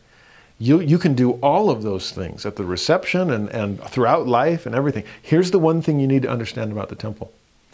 Because in the temple, it's the only place where that power is held to bind a couple on earth and have it bound, have that couple bound in heaven. A very bold doctrine that we talk of. But that's impossible unless it's possible. And then the Spirit just whispered the one story that she needed to hear. And I've shared it with all kinds of people ever since. said, you remember the story of the raising of the daughter of Jairus in the New Testament? And this is the Bible Belt, so of course you knew it. And I said, you remember when Jesus went to go raise this girl from the grave, from the dead? And he said to the people that were there, because the place was packed with people who loved her, who were worthy to be there for her, who wanted to support the family, that were mourning her loss. And Jesus says, don't mourn, she's just sick, and she's sleeping, and I'm going to wake her up. And what's the response? They laughed him to scorn. Because to them it was, that's a bold doctrine. Yeah, you're going to wake her up. You're going to raise her from the dead. That's impossible. And so it was their doubt that mocked him. And if there's one thing that cannot be present when a miracle needs to be performed, it's doubt. And so what does Jesus do? He doesn't kick them out, but neither does he invite them in, because to come into the room where the impossible needs to become possible, only faith can be present. So let me bring in Peter, James, John, Mom, Dad, and me. As Jesus enters that room and calls down death, speaks across the grave, and binds something, brings life out of the jaws of death itself, the impossible becomes possible. Because people that were there had faith that it could. I said to this sweet grandma, when I go to the temple, it's not as a spectator. I'm not just watching a marriage. I am willing the impossible into possibility. I am exercising faith. I am laying my belief on the stockpile, believing that this sealer is about to bind on earth a couple that will then be bound in heaven. I can't blame you for not believing in that. But I hope you don't blame us for only wanting faith to enter that building so that those kinds of things can take place. I promise, just like Jesus did, as soon as she was raised from the grave, what did he do? He brought her out to the waiting crowd that could rejoice with her. And that's exactly what we'll do for your precious granddaughter, because I know you'd love her. I can feel that. I know you are worthy to rejoice with her. But as you admitted, you don't believe what takes place within the temple. And I can't blame you for that. But I do. And I will lean into that bold doctrine, even if other people can't. Thanks to the Spirit's words and presence, she completely accepted that and no longer was bitter or angry about missing something. She just recognized the limits of her faith, her belief in something that was admittedly incredibly bold. That's the case with work for the dead too. I love that phrase. Keep going in verse 9. Nevertheless, so despite the boldness of this doctrine, in all ages of the world, whenever the Lord has given a dispensation of the priesthood to any man by actual revelation, or any set of men, this power has always been given. So if there's a dispensation of priesthood power, it will include the sealing power. They've got to be able to bind on earth and have it bound in heaven. That's just how it works. Hence, whatsoever those men did in authority in the name of the Lord, and did it truly and faithfully, and kept a proper and faithful record of the same, it became a law on earth and in heaven, and could not be annulled according to the degrees of the great Jehovah. This is a faithful saying. Who can hear it? With that, it's like he's channeling John 6. This is a hard saying. Who can hear it? Well, this is a faithful one. It may be hard to believe. It may be overly bold for some. But can you hear it? Do you believe this? It's true. God vindicates the prophets. God honors the best attempts of his authorized servants to do his work and his will. If it's done truly, faithfully, properly, if it's written down and recorded, God will accept it. That is sealed by the Holy Spirit of promise. We'll see more of that next week in section 132. Now, again, he goes back to Scripture. He called John the Beloved to the witness stand, to quote from the book of Revelation. Now he's going to call the Apostle Peter to the witness stand. Verse 10, again for the precedent. And that's a great thing to do with Scripture. I'm looking for precedent here to show you. Matthew 16, 18 and 19, and he quotes it. And I say also unto thee that thou art Peter, and upon this rock I will build my church. And the gates of hell shall not prevail against it. Or will prevail against it. Will stare down hell itself. I will give unto thee the keys of the kingdom of heaven. And whatsoever thou shalt bind on earth shall be bound in heaven. Whatsoever thou shalt loose on earth shall be loosed in heaven. Oh, it's beautiful to have a biblical precedent. Now remember last week we saw not everything will have one. Some things are saved for the dispensation of the fullness of times alone. But the sealing power isn't one of those. That's always been there. And so there's a rock upon which the church is built. I love that verse. Is so amazing because you can almost chart the trajectories of different religions based on how they interpret that passage. If you're a Catholic, you look at that and go, oh, Peter, I mean, it's a play on words. Peter, Petros, Cephas, Peter's the rock. And so there's where he was the first pope, the Bishop of Rome, and so the papacy is the rock upon which God builds his church. The Protestants would say, no. Peter declared faith in Jesus Christ. Thou art the Christ, the Son of the living God. Oh, that's the rock. It's our proclamation of faith in Jesus that builds, that's what the church is built on. A Latter-day Saint would go, is there a third option?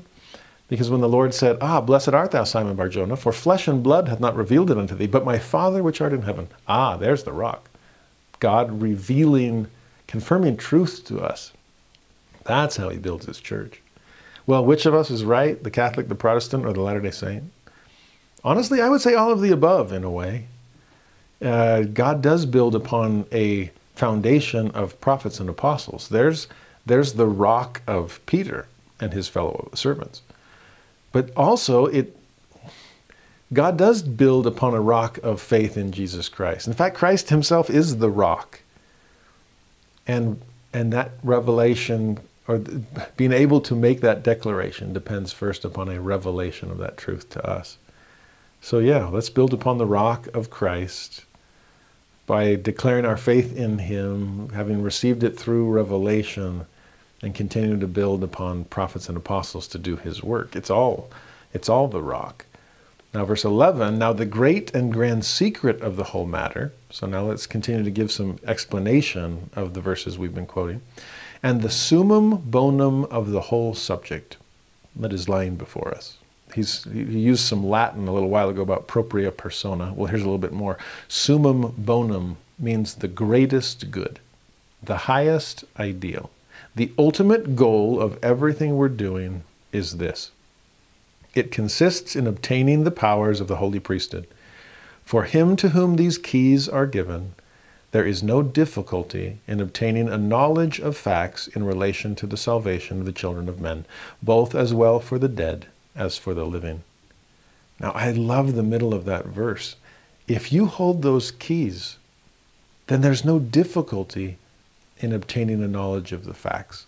If we're trying to gain or seek the salvation of the children of men, living, dead, we're trying to do God's work and glory, participate in it with him, then those who hold the keys of the kingdom, there's no difficulty.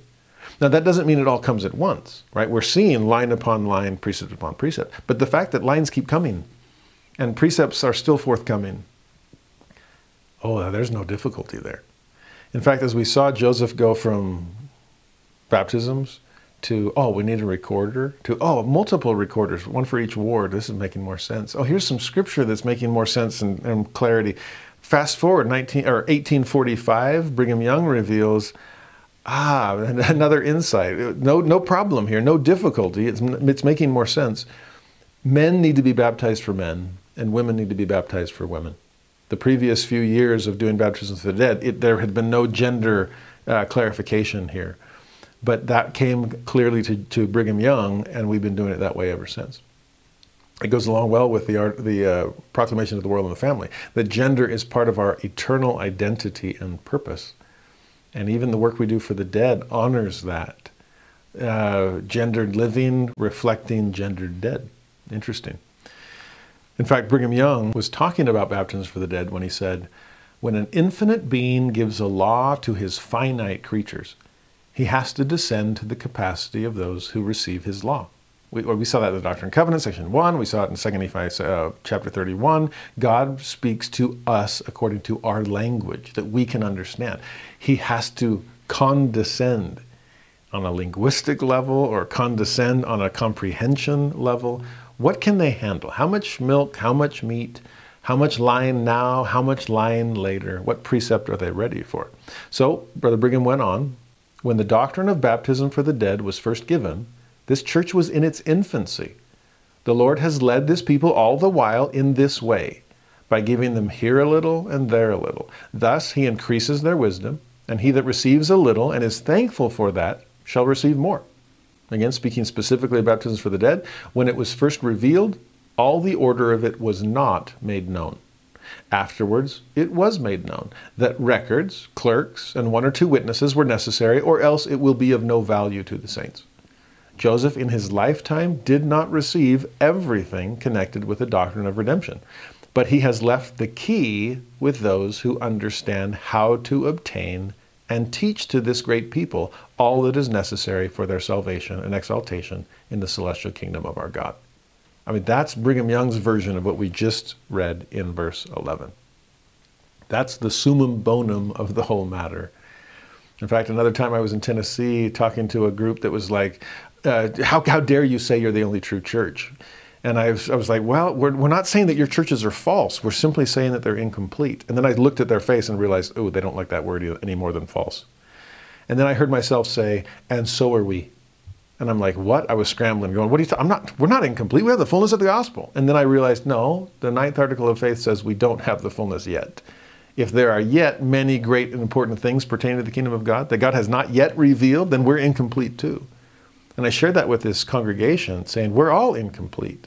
The only difference is, as Latter-day Saints, we believe that God has restored to us the conduit through which that additional light and truth will come. That the fullness will continue to flow through the channel of prophets and apostles, as it always has in the past. So no falsehood. I'm not calling any of that out, but I am speaking of a shared incompleteness.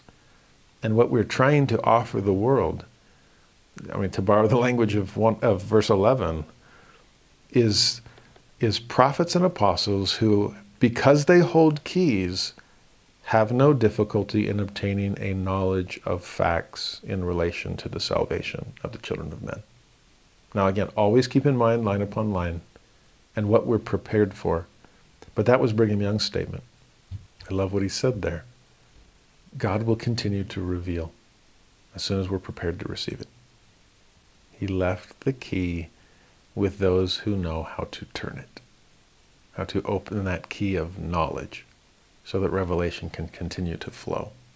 We're seeing that in magnificent ways with President Nelson. Here's a prophet who seems to have no difficulty in obtaining knowledge from the Lord. Verse 12, herein is glory and honor and immortality and eternal life. You get this sense of crescendo here. The ordinance of baptism by water, to be immersed therein in order to answer to the likeness of the dead, that one principle might accord with the other. To be immersed in the water and come forth out of the water is in the likeness of the resurrection of the dead, in coming forth out of their graves. Hence, this ordinance was instituted to form a relationship with the ordinance of baptism for the dead, being in likeness of the dead. So now we see a double symbolism in baptism by immersion. I mean, if you see Romans chapter 6, Paul makes clear that we are buried with Christ in our baptism, so we can be raised with Christ in a newness of life. There's his death and resurrection. Well, there's the death of the natural man and a resurrection of a new creature in Christ. But there's another level of that. It's not just the grave of the natural man. It's the grave in general. I mean, the vast majority of God's children, if they're ever going to find a baptism, it's going to be baptism for the dead more than baptisms for the living. I mean, as important as perfect the saints is, that's tiny compared to proclaim the gospel. And as important as proclaim the gospel is, that's minuscule compared to redemption of the dead. That's our largest teaching and conversion pool is in the baptismal font in the grave. It's baptism for the dead. And so to have an ordinance that draws a parallel, that forms a relationship with the dead, because we're going under. It's just like the grave itself. It makes baptism both vertical, it connects me to Jesus and his baptism and his resurrection, and horizontal, it connects me to all my brothers and sisters who have ever lived. As I go down in the grave, I'm descending with Jesus, but I'm also descending with all of those who have passed on. And we are all coming up in newness of life. Verse 13, here's another wrinkle to add then. Consequently, the baptismal font was instituted as a similitude of the grave, and was commanded to be in a place underneath where the living are wont to assemble, to show forth the living and the dead, and that all things may have their likeness, and that they may accord one with another, that which is earthly conforming to that which is heavenly, as Paul hath declared, 1 Corinthians 15, 46, 47, and 48, which he then quotes in verse 14. So he's called John to the witness stand, called Peter to the witness stand. Now he's calling Paul to the witness stand. We'll get his words in just a moment. But that phrase, no wonder the baptismal font is in the grave of sorts. We're going down in the water. Well, put the font itself down beneath where the living are wont to assemble. And so the baptistry in temples are typically in the basement. I actually remember the first time my wife and I went to the Hawaii temple in Laie. We went to do a session, but some kind temple worker was nice enough to say, "Can I show you around the temple?" Sure. I don't know if we'll ever get back to Hawaii. And we went, and we're going, I can't remember exactly the layout of it, but he took us to the baptistry, and I was like, wait a minute, we didn't go down any stairs. I thought isn't it supposed to be in the base? This is not underneath where the living are wont to assemble. Now, I don't know if he just was used to the question, or if he read our minds, or saw the confusion on our faces, but even without being asked, this sweet temple worker said, "Oh, some of you may be wondering why this isn't in the basement." Well, actually, the temple is built into the side of the hill, and where the baptistry is underneath where the hillside comes down. So technically, it's underground, even though it's on the same level as other parts of the temple. And it was like, huh, nice. And now, there are times where a basement isn't even an option. But again, they'll typically have the baptistry on a lower level than other ordinances that take place above it. And again, all of it is to be a similitude of the grave. And that idea of similitudes is what he's getting at by quoting Paul. The passage in 1 Corinthians 15, again, sure enough, great chapter for all kinds of things. Howbeit that was not first which is spiritual, but that which is natural. And afterwards that which is spiritual. The first man is of the earth, earthy. The second man is the Lord from heaven. As is the earthy, such are they also that are earthy. And as is the heavenly, such are they also that are heavenly. Now that seems to be a very strange passage. As far as Joseph was concerned, what did it mean? What kind of plainer translation was he giving? Simply that earthly things, or earthy things, are meant to bear witness of heavenly things. And so a burial in water is meant to be a similitude of the old natural man dying and being brought up as a heavenly being, the spiritual man or woman of Christ. Simply a statement pointing to the symbolism of our ordinances. And there's no more symbolic place in the church than the temple. So let those earthy things that you see or wear or say or do point you to heavenly things where profound truths are hidden.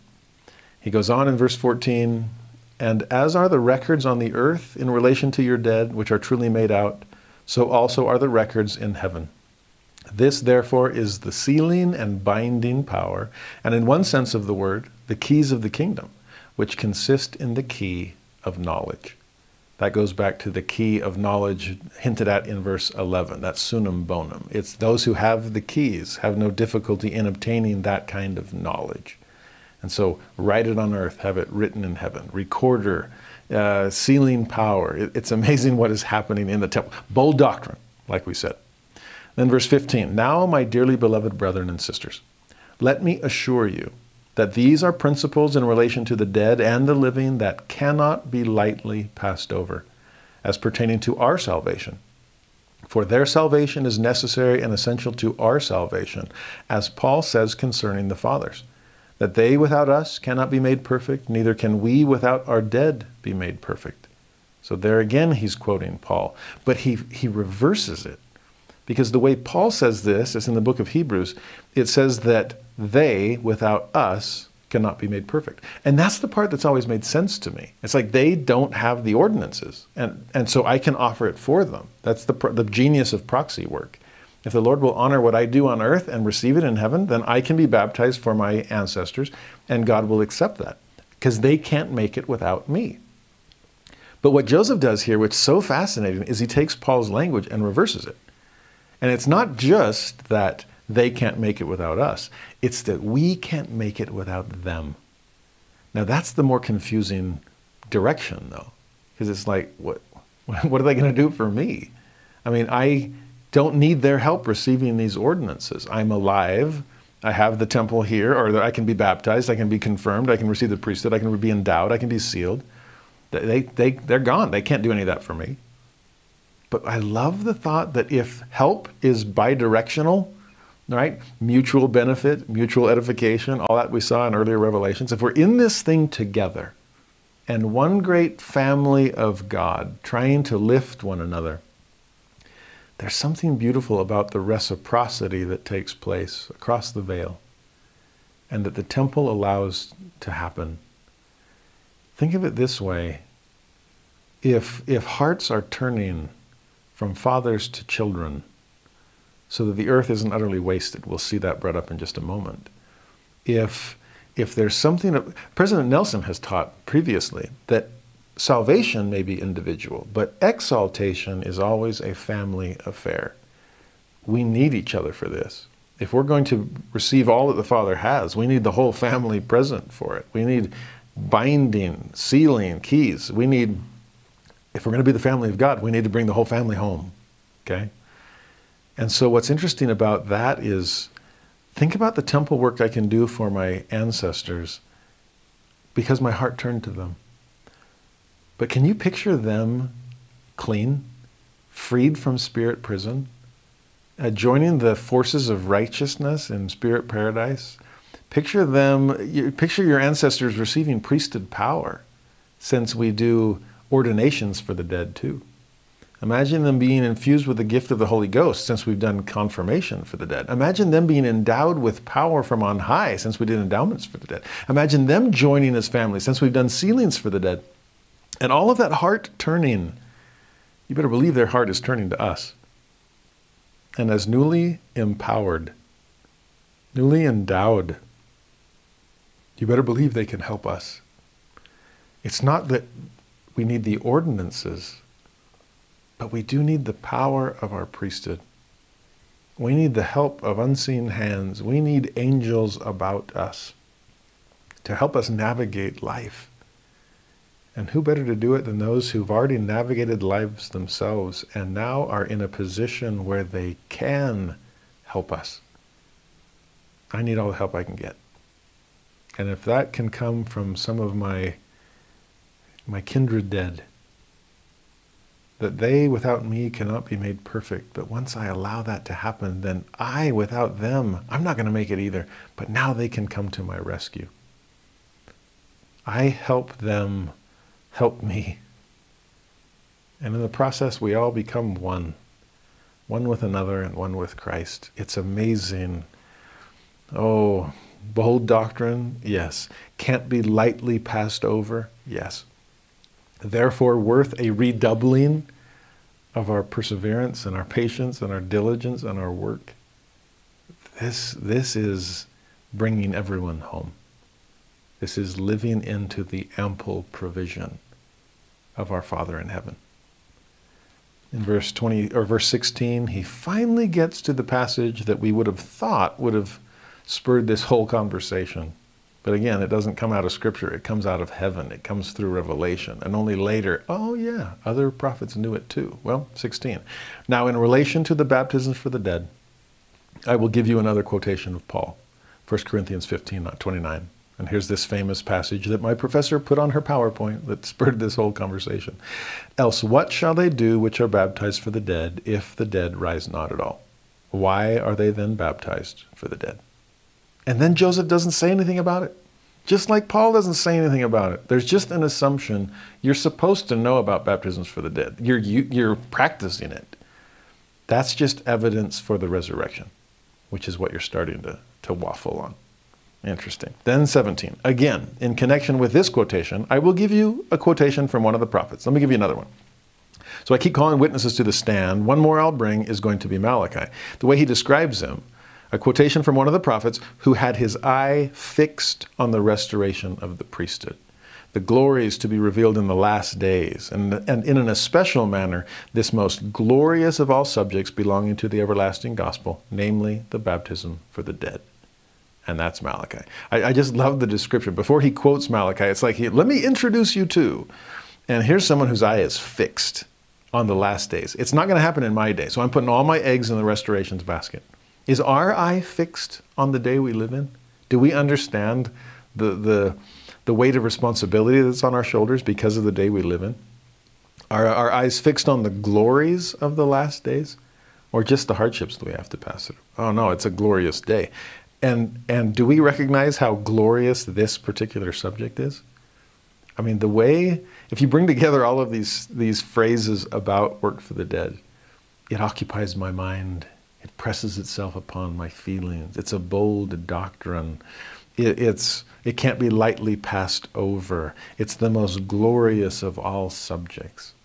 I mean, if you can study section 128 and not want to beeline to the temple, man, you've got some self-control. If you can study section 128 and not feel the spirit of Elijah, that mantle fall from the chariot and have a fire and just land on our shoulders and make us want to engage in the work for the dead. Again, you've got more self-control than most. The Lord is trying to help us feel about it the way the ancients did. This is how God ties up every loose end, and we get to help in it. So he quotes Malachi. Last chapter, verses 5th and 6th. So this is the end of the whole Old Testament. Behold, I will send you Elijah the prophet before the coming of the great and dreadful day of the Lord. That's what happened just a few years ago at the Kirtland Temple, to give the sealing power. It's there in every dispensation. It has to be there in ours. And so he came to do just that. And he shall turn the heart of the fathers to the children, and the heart of the children to their fathers, lest I come and smite the earth with a curse. There's the them without us, and we without them can't be made perfect. The hearts are turning. Now you might scratch your head there and go, wait a minute, I thought we had a better way of saying that. When the angel Moroni appeared to Joseph Smith in 1823, he quoted Malachi, but he gave a better version, because he talks about, here it's just, well, he's going to come and turn some hearts. But Moroni's version was, no, he's going to come and plant promises through priesthood. It's all those P's that are missing, okay? Elijah's coming to restore priesthood. And with that priesthood power, it will plant promises made to the fathers in the children. And the children, once they understand those promises, it's like, whoa, I want all my fathers to receive those promises. Hearts are turning. And the irony is, here when Joseph is trying to explain and elucidate and give precedent and explanation for the work, he goes with the old Malachi version? Well, perhaps sensing our confusion, verse 18, he admits, I might have rendered a plainer translation to this, but it's sufficiently plain to suit my purpose as it stands. Now he's going to explain that purpose for the rest of this long verse. But let me just pause right there, because again, I think that shows the hermeneutic of flexibility that was at the root of Joseph's understanding of Scripture. And I point that out because I think, unfortunately, we've lost some of that in culture, in church culture. You see, if we're surrounded by an evangelical Christianity that believes in scriptural inerrancy, and there's a sense of every single period and comma and every word. There was a book on Christian fundamentalism, and the author said, fundamentalists believe that the Bible came down from heaven like a sacred meteor, that it was just kind of encapsulated and God just said, here's the book. When in reality, God spoke through prophets. And then prophets had to try to put down, in words, in language, the kinds of truths that God was revealing to them. And that's really hard. If you've ever tried to speak on behalf of God, whether it's a priesthood blessing or just speaking in church or trying to make sense of we talk about the ineffable. And if something's ineffable, then it can't really be put into words. If God is transcendent, then his truths transcend mere mortal language. So no wonder Joseph always feels trapped by English, this crooked language he calls it, this prison of pen and ink. How do I put into words feelings? How do I make the ineffable effable? I don't even know if that's a word. How do I take the things I just can't? If eye hath not seen and ear hath not heard and hath not entered into the heart of man that which God hath prepared for them that love him, then how on earth do I put it on the paper? Well, he did an amazing job, but no wonder he felt like it was a weakness. No wonder Moroni felt the same thing. I write it down and I just behold the awkwardness of my hands. And that's a struggle we all have. And so what's Joseph left with? Well, I'll do the best I can, but I'll pray that you eliminate the middleman in a way and try to go back one more level to the ultimate source. When I was in divinity school, we were talking about ad fontes, which is back to the sources, is what it's called. And that was the desire of a lot of early Christians. We've got to get back to the original manuscripts. But our professor wisely pointed out, is that actually the source? Or is there still a step to take beyond the manuscripts? Is there a way to get back to the prophets themselves? Or is there even another step beyond that? Because where did the prophet get it? And that's where revelation comes in. Because isn't God, if the prophet's behind the manuscript, but if God is behind the prophet, how do we get back to that source? Hello. That has to be direct. That has to be revelation. And nobody other than the Latter-day Saints, as far as I can tell, is trying to get back to that level. And so how does Joseph feel about Scripture? I love his flexibility. All the anti-biblicism I've studied, so often people that attacked the Bible were banking on people having an inerrantist hermeneutic. Sorry for the language. It's the jargon. It's just they were banking on everyone being a literalist, and every word is exactly as it is. I've talked before about proving the contrary between divinity and humanity, and that's key, because if it's all divinity, the moment you see a speck of humanity, everything breaks. I see that in a lot of people who leave the church. They thought that church history was 100% divinity and 0% humanity. And the moment they see any humanity, the thing completely flips. They're talking about an overcorrection in the pendulum swing. Now it's 100% humanity and 0% divinity. Well, you were wrong both times. There's always been both. How else does God work through his children, right? And so if you look at Scripture, for example, you will see divine and human fingerprints all over it. He speaks according to man, he speaks to man according to our understanding, our language, so we get it. That's how he has to do it. That's part of the condescension of God. And so I love that here you see Joseph's flexibility of, well, there's multiple ways for God to say this.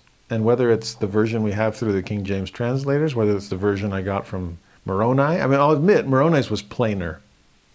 And what I've done in the Joseph Smith translation is meant to be plainer. But I mean, there's truths from the old version, there's truths from the new.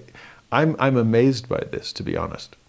I mean, on the one hand, you might wonder, well, then why does Joseph need to quote Scripture at all, since it can just come directly from him? If he's back to the source, then why quote Scripture? I mean, at one point Joseph said, I refer to the prophets to qualify my observations which I make. In other words, I turn to the Scripture for precedent. We saw that earlier. Again, for the precedent, here's Matthew 16. So why do I do that? Why do I turn to the Scriptures for precedent? So that the young elders who know so much may not rise up like a flock of hornets and sting me. I want to keep out of such a wasp nest. And I love Joseph kind of tongue-in-cheek. I'm calling Scripture to give me precedent to prove my words, like Sidney Rigdon was supposed to do. Just when people are, it's on the Bible. Does it have to be? Well, it is, and that's fine. I'll show you where it is in the Bible. I just don't feel so chained to it as you do, because I'm tapped into the direct link. I can eliminate the middleman because I know the source. And that's fascinating. Elsewhere he said, I suppose I'm not allowed to go into an investigation of anything that's not contained in the Bible.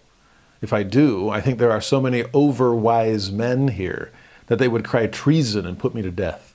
So I'll go to the old Bible and turn commentator today. He says that in the King Follett Discourse. Again, some tongue-in-cheek. Joseph had a great personality. But there's almost a sense of like, oh, no, Bible. It has to be in the Bible. If it's not in the Bible, then forget it. It's like, fine. I'll go to the Bible. It's there. You just have to understand it the way God would have us understand it. In that same King Follett Discourse, Joseph said, I thank God that I have got this old book. There's the Bible. But I thank him more for the gift of the Holy Ghost. That is a profound insight. I too am so grateful for the scriptures.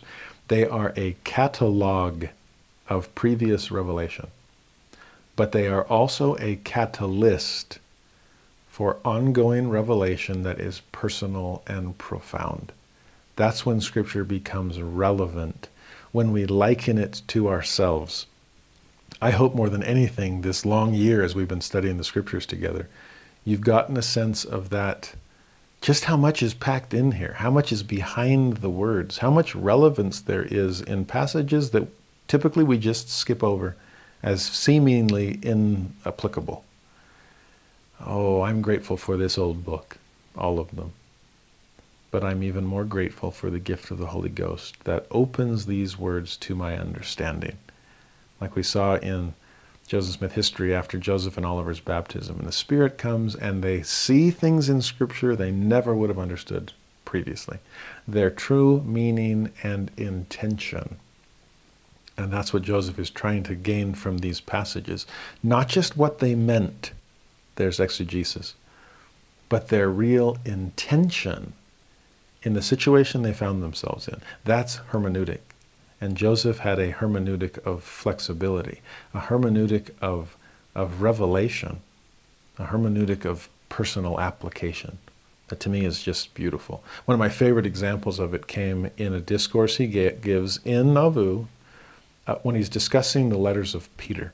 And he says, the things that are written are only hints of things which existed in the prophet's mind. That's such a profound statement. What we have in Scripture, it's not a meteor from heaven. It's not God having to dictate every single letter. It's that he revealed truth. I call it the revelation by dictation compared to revelation by depiction. Dictation is exact language. Depiction is more experiential, or just, again, a depiction of something. I felt something, I saw something. It's hard to put into language, but I'll try. It's a hint of what existed in the prophet's mind. And ideally, we bypass the prophet, thanking him along the way, obviously, but get back to the source of those hints and try to understand what the Lord would have us know because of them. I'm hoping that makes sense. I love the topic. We could go down, stay on this tangent for quite some time. But based on that phrase, yeah, there's other ways to translate it. I could take Moroni's, I could take King James or Malachi, whatever. It's really the truth is coming from God. Even in that sermon about Peter, he says, I could just quote Peter, but you'll recognize these doctrines in Peter, but I'd rather testify of the truths God has revealed to me. He revealed them to Peter too. You can read his language, you can read mine. We're fellow witnesses within this cloud of witnesses, trying to make you witnesses of the truth as well. Amazing. Well, keep going in verse 18. And what is his purpose as it stands?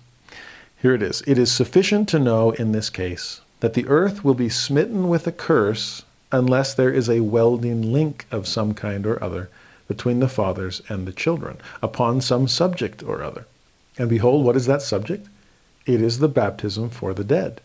For we without them cannot be made perfect, neither can they without us be made perfect. So we're now tying together Malachi and Paul. Neither can they nor we be made perfect without those who have died in the gospel also. So it's not just the dead who never got the chance. It's those who had the chance and took it. It's like we're all in this thing together. Okay, so it's not just I'm empowering my ancestors. There are those who were already empowered and they want to come to my rescue as well. And without that, the earth is smitten with a curse. Or again, to use Moroni's version of it, it's utterly wasted at his coming. And we talked about this way back in section 2 at the beginning, back in January. And what is that utterly wasted?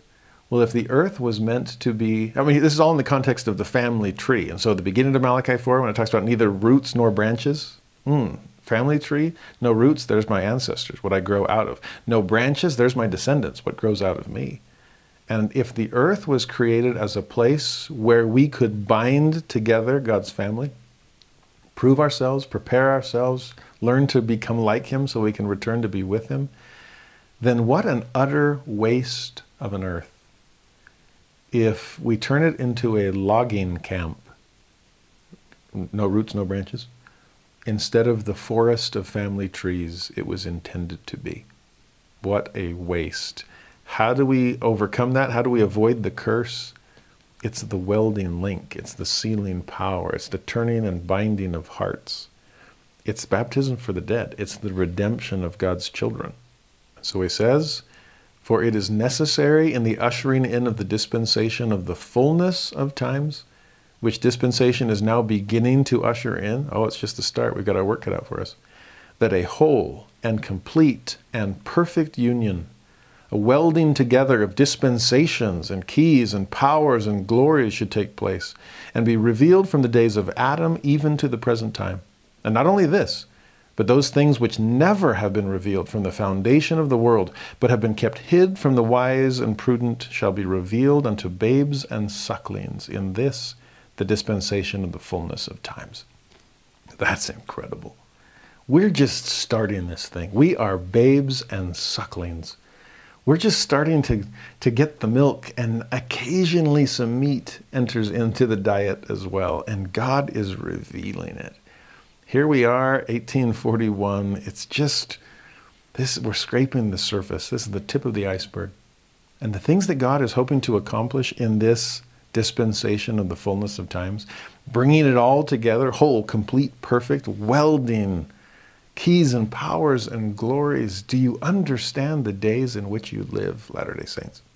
Now, Joseph's in an attic, but it can't contain his enthusiasm for the kinds of things we are being called upon to accomplish in these last days. Not only every prior dispensation, bringing it all together, but as he says at the end, things that have never been revealed.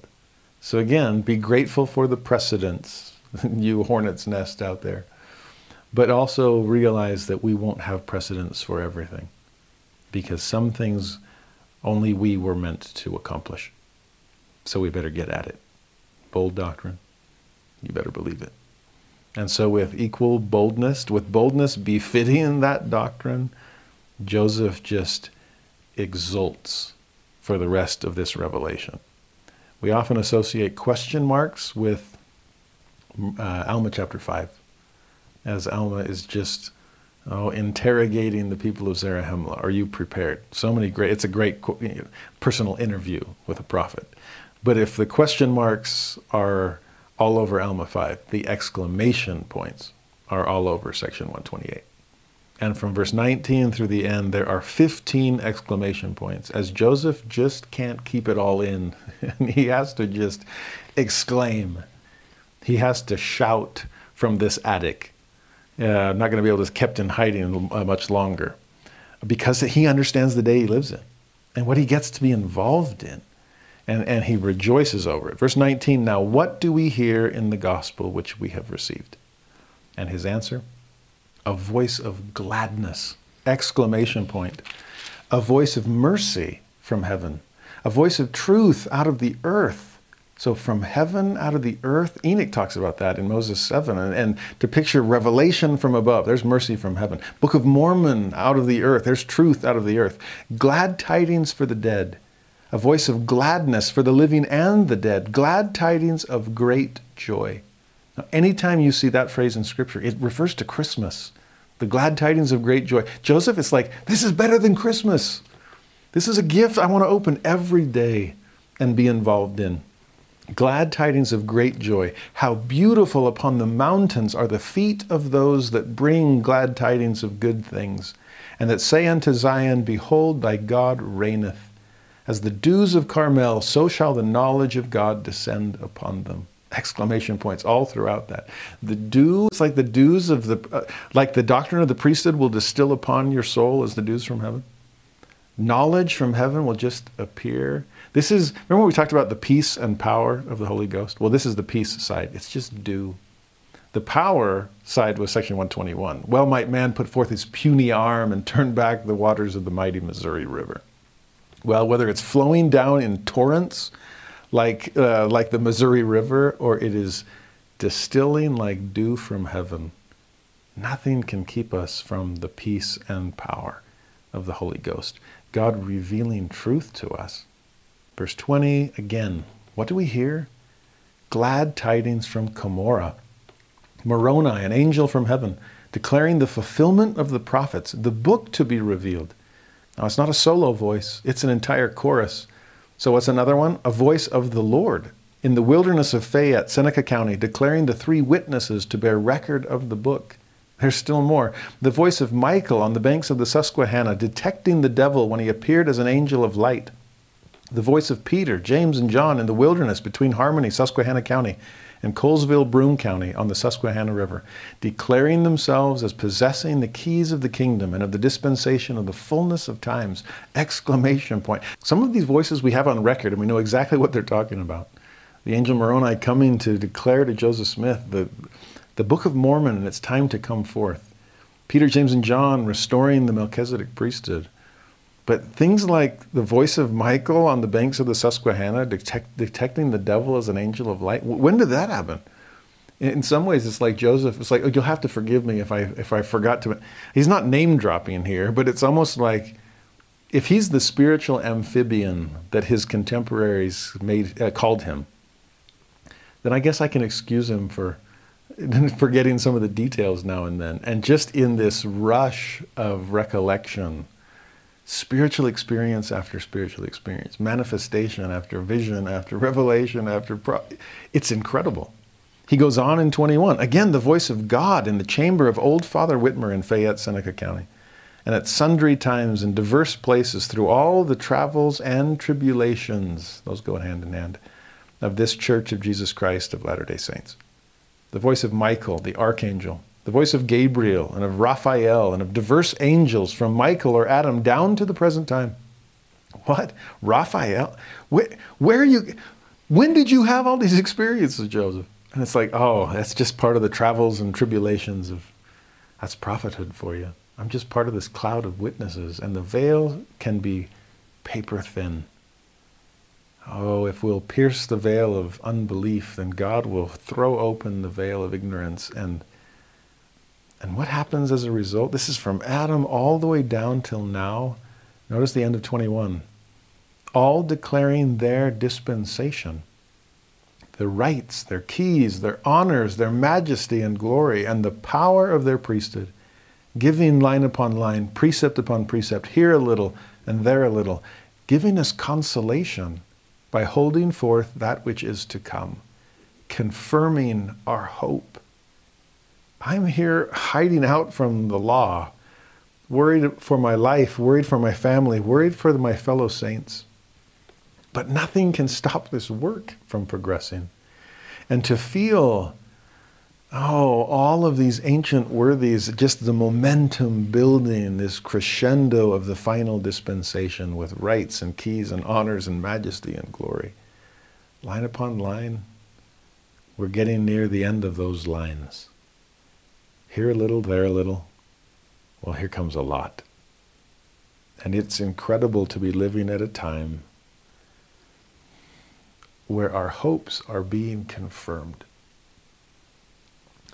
where our present is being consoled with promises of a glorious future.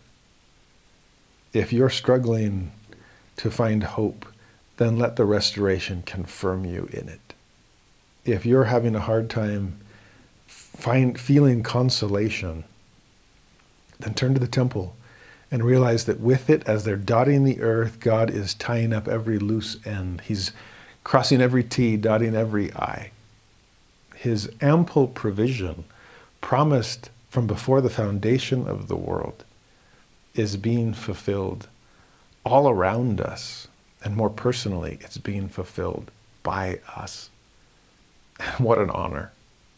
So with that in mind, verse 22, brethren, sisters, shall we not go on in so great a cause? They pursued us without cause. Well, we pursue the salvation of others with cause, the greatest cause of all time. When David has the courage to face Goliath, what does he say to those that lacked that courage? Is there not a cause? We have every reason to do this.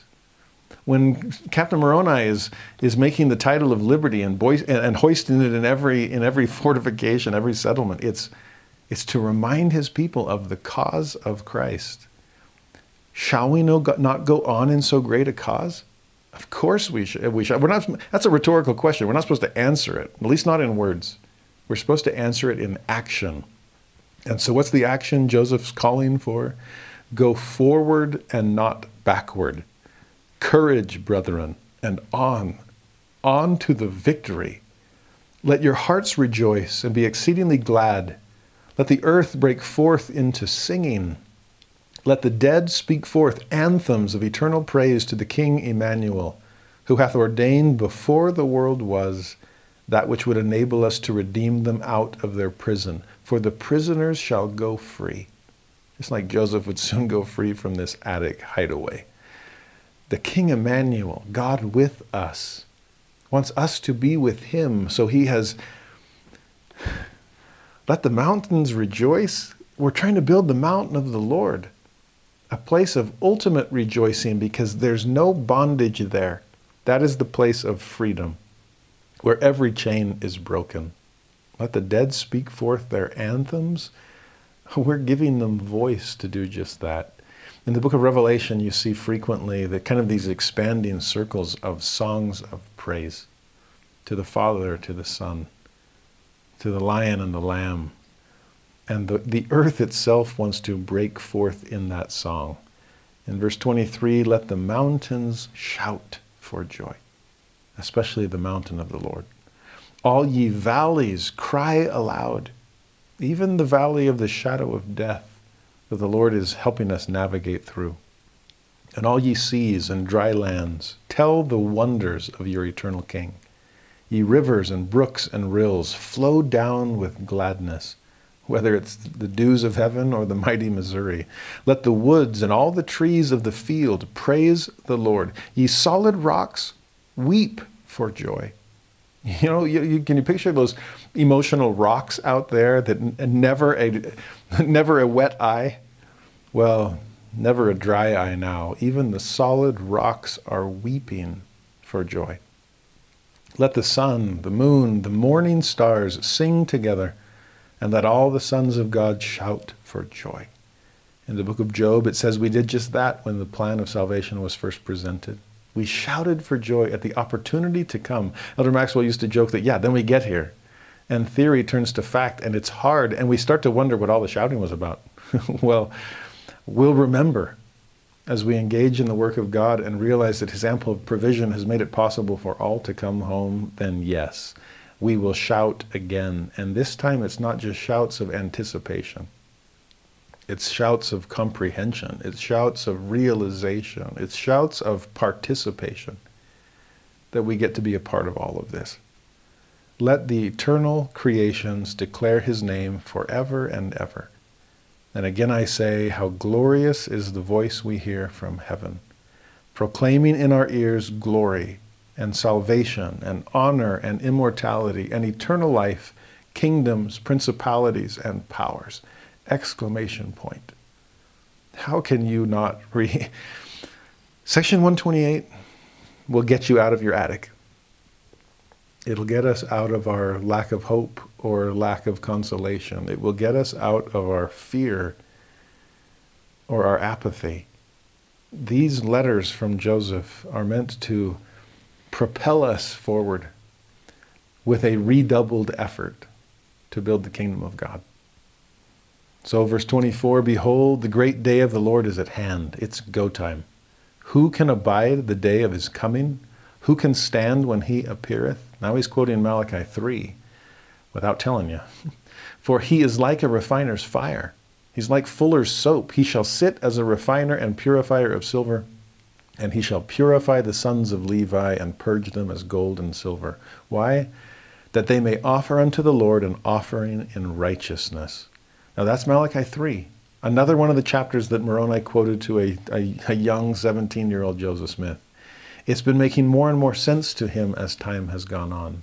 Back in section 84, he understands, oh wait, if we receive priesthood authority, Aaronic and Melchizedek, then we are the sons of Moses and of Aaron. And that's sons of Levi, whose sons we are. We don't have to wait for simply the gathering of scattered Israel. We're part of that. We are the sons of Levi. Then what's our offering in righteousness? Notice how he ends verse 24. Let us therefore, as a church and as a people, and as Latter-day Saints, offer unto the Lord an offering in righteousness. We're the sons of Levi after all. What is it then? Let us present in his holy temple, when it is finished, and the sooner the better that we finish it, a book containing the records of our dead, which shall be worthy of all acceptation. A book containing our works, a book containing our records, recorded on earth so that it can be recorded in heaven, of the things we've bound on earth so they could be bound in heaven. It hit me that when foreign heads of state, or even presidents of the United States, come to visit the First Presidency in Salt Lake City, what's the gift that is typically given them? It's such a perfect gift.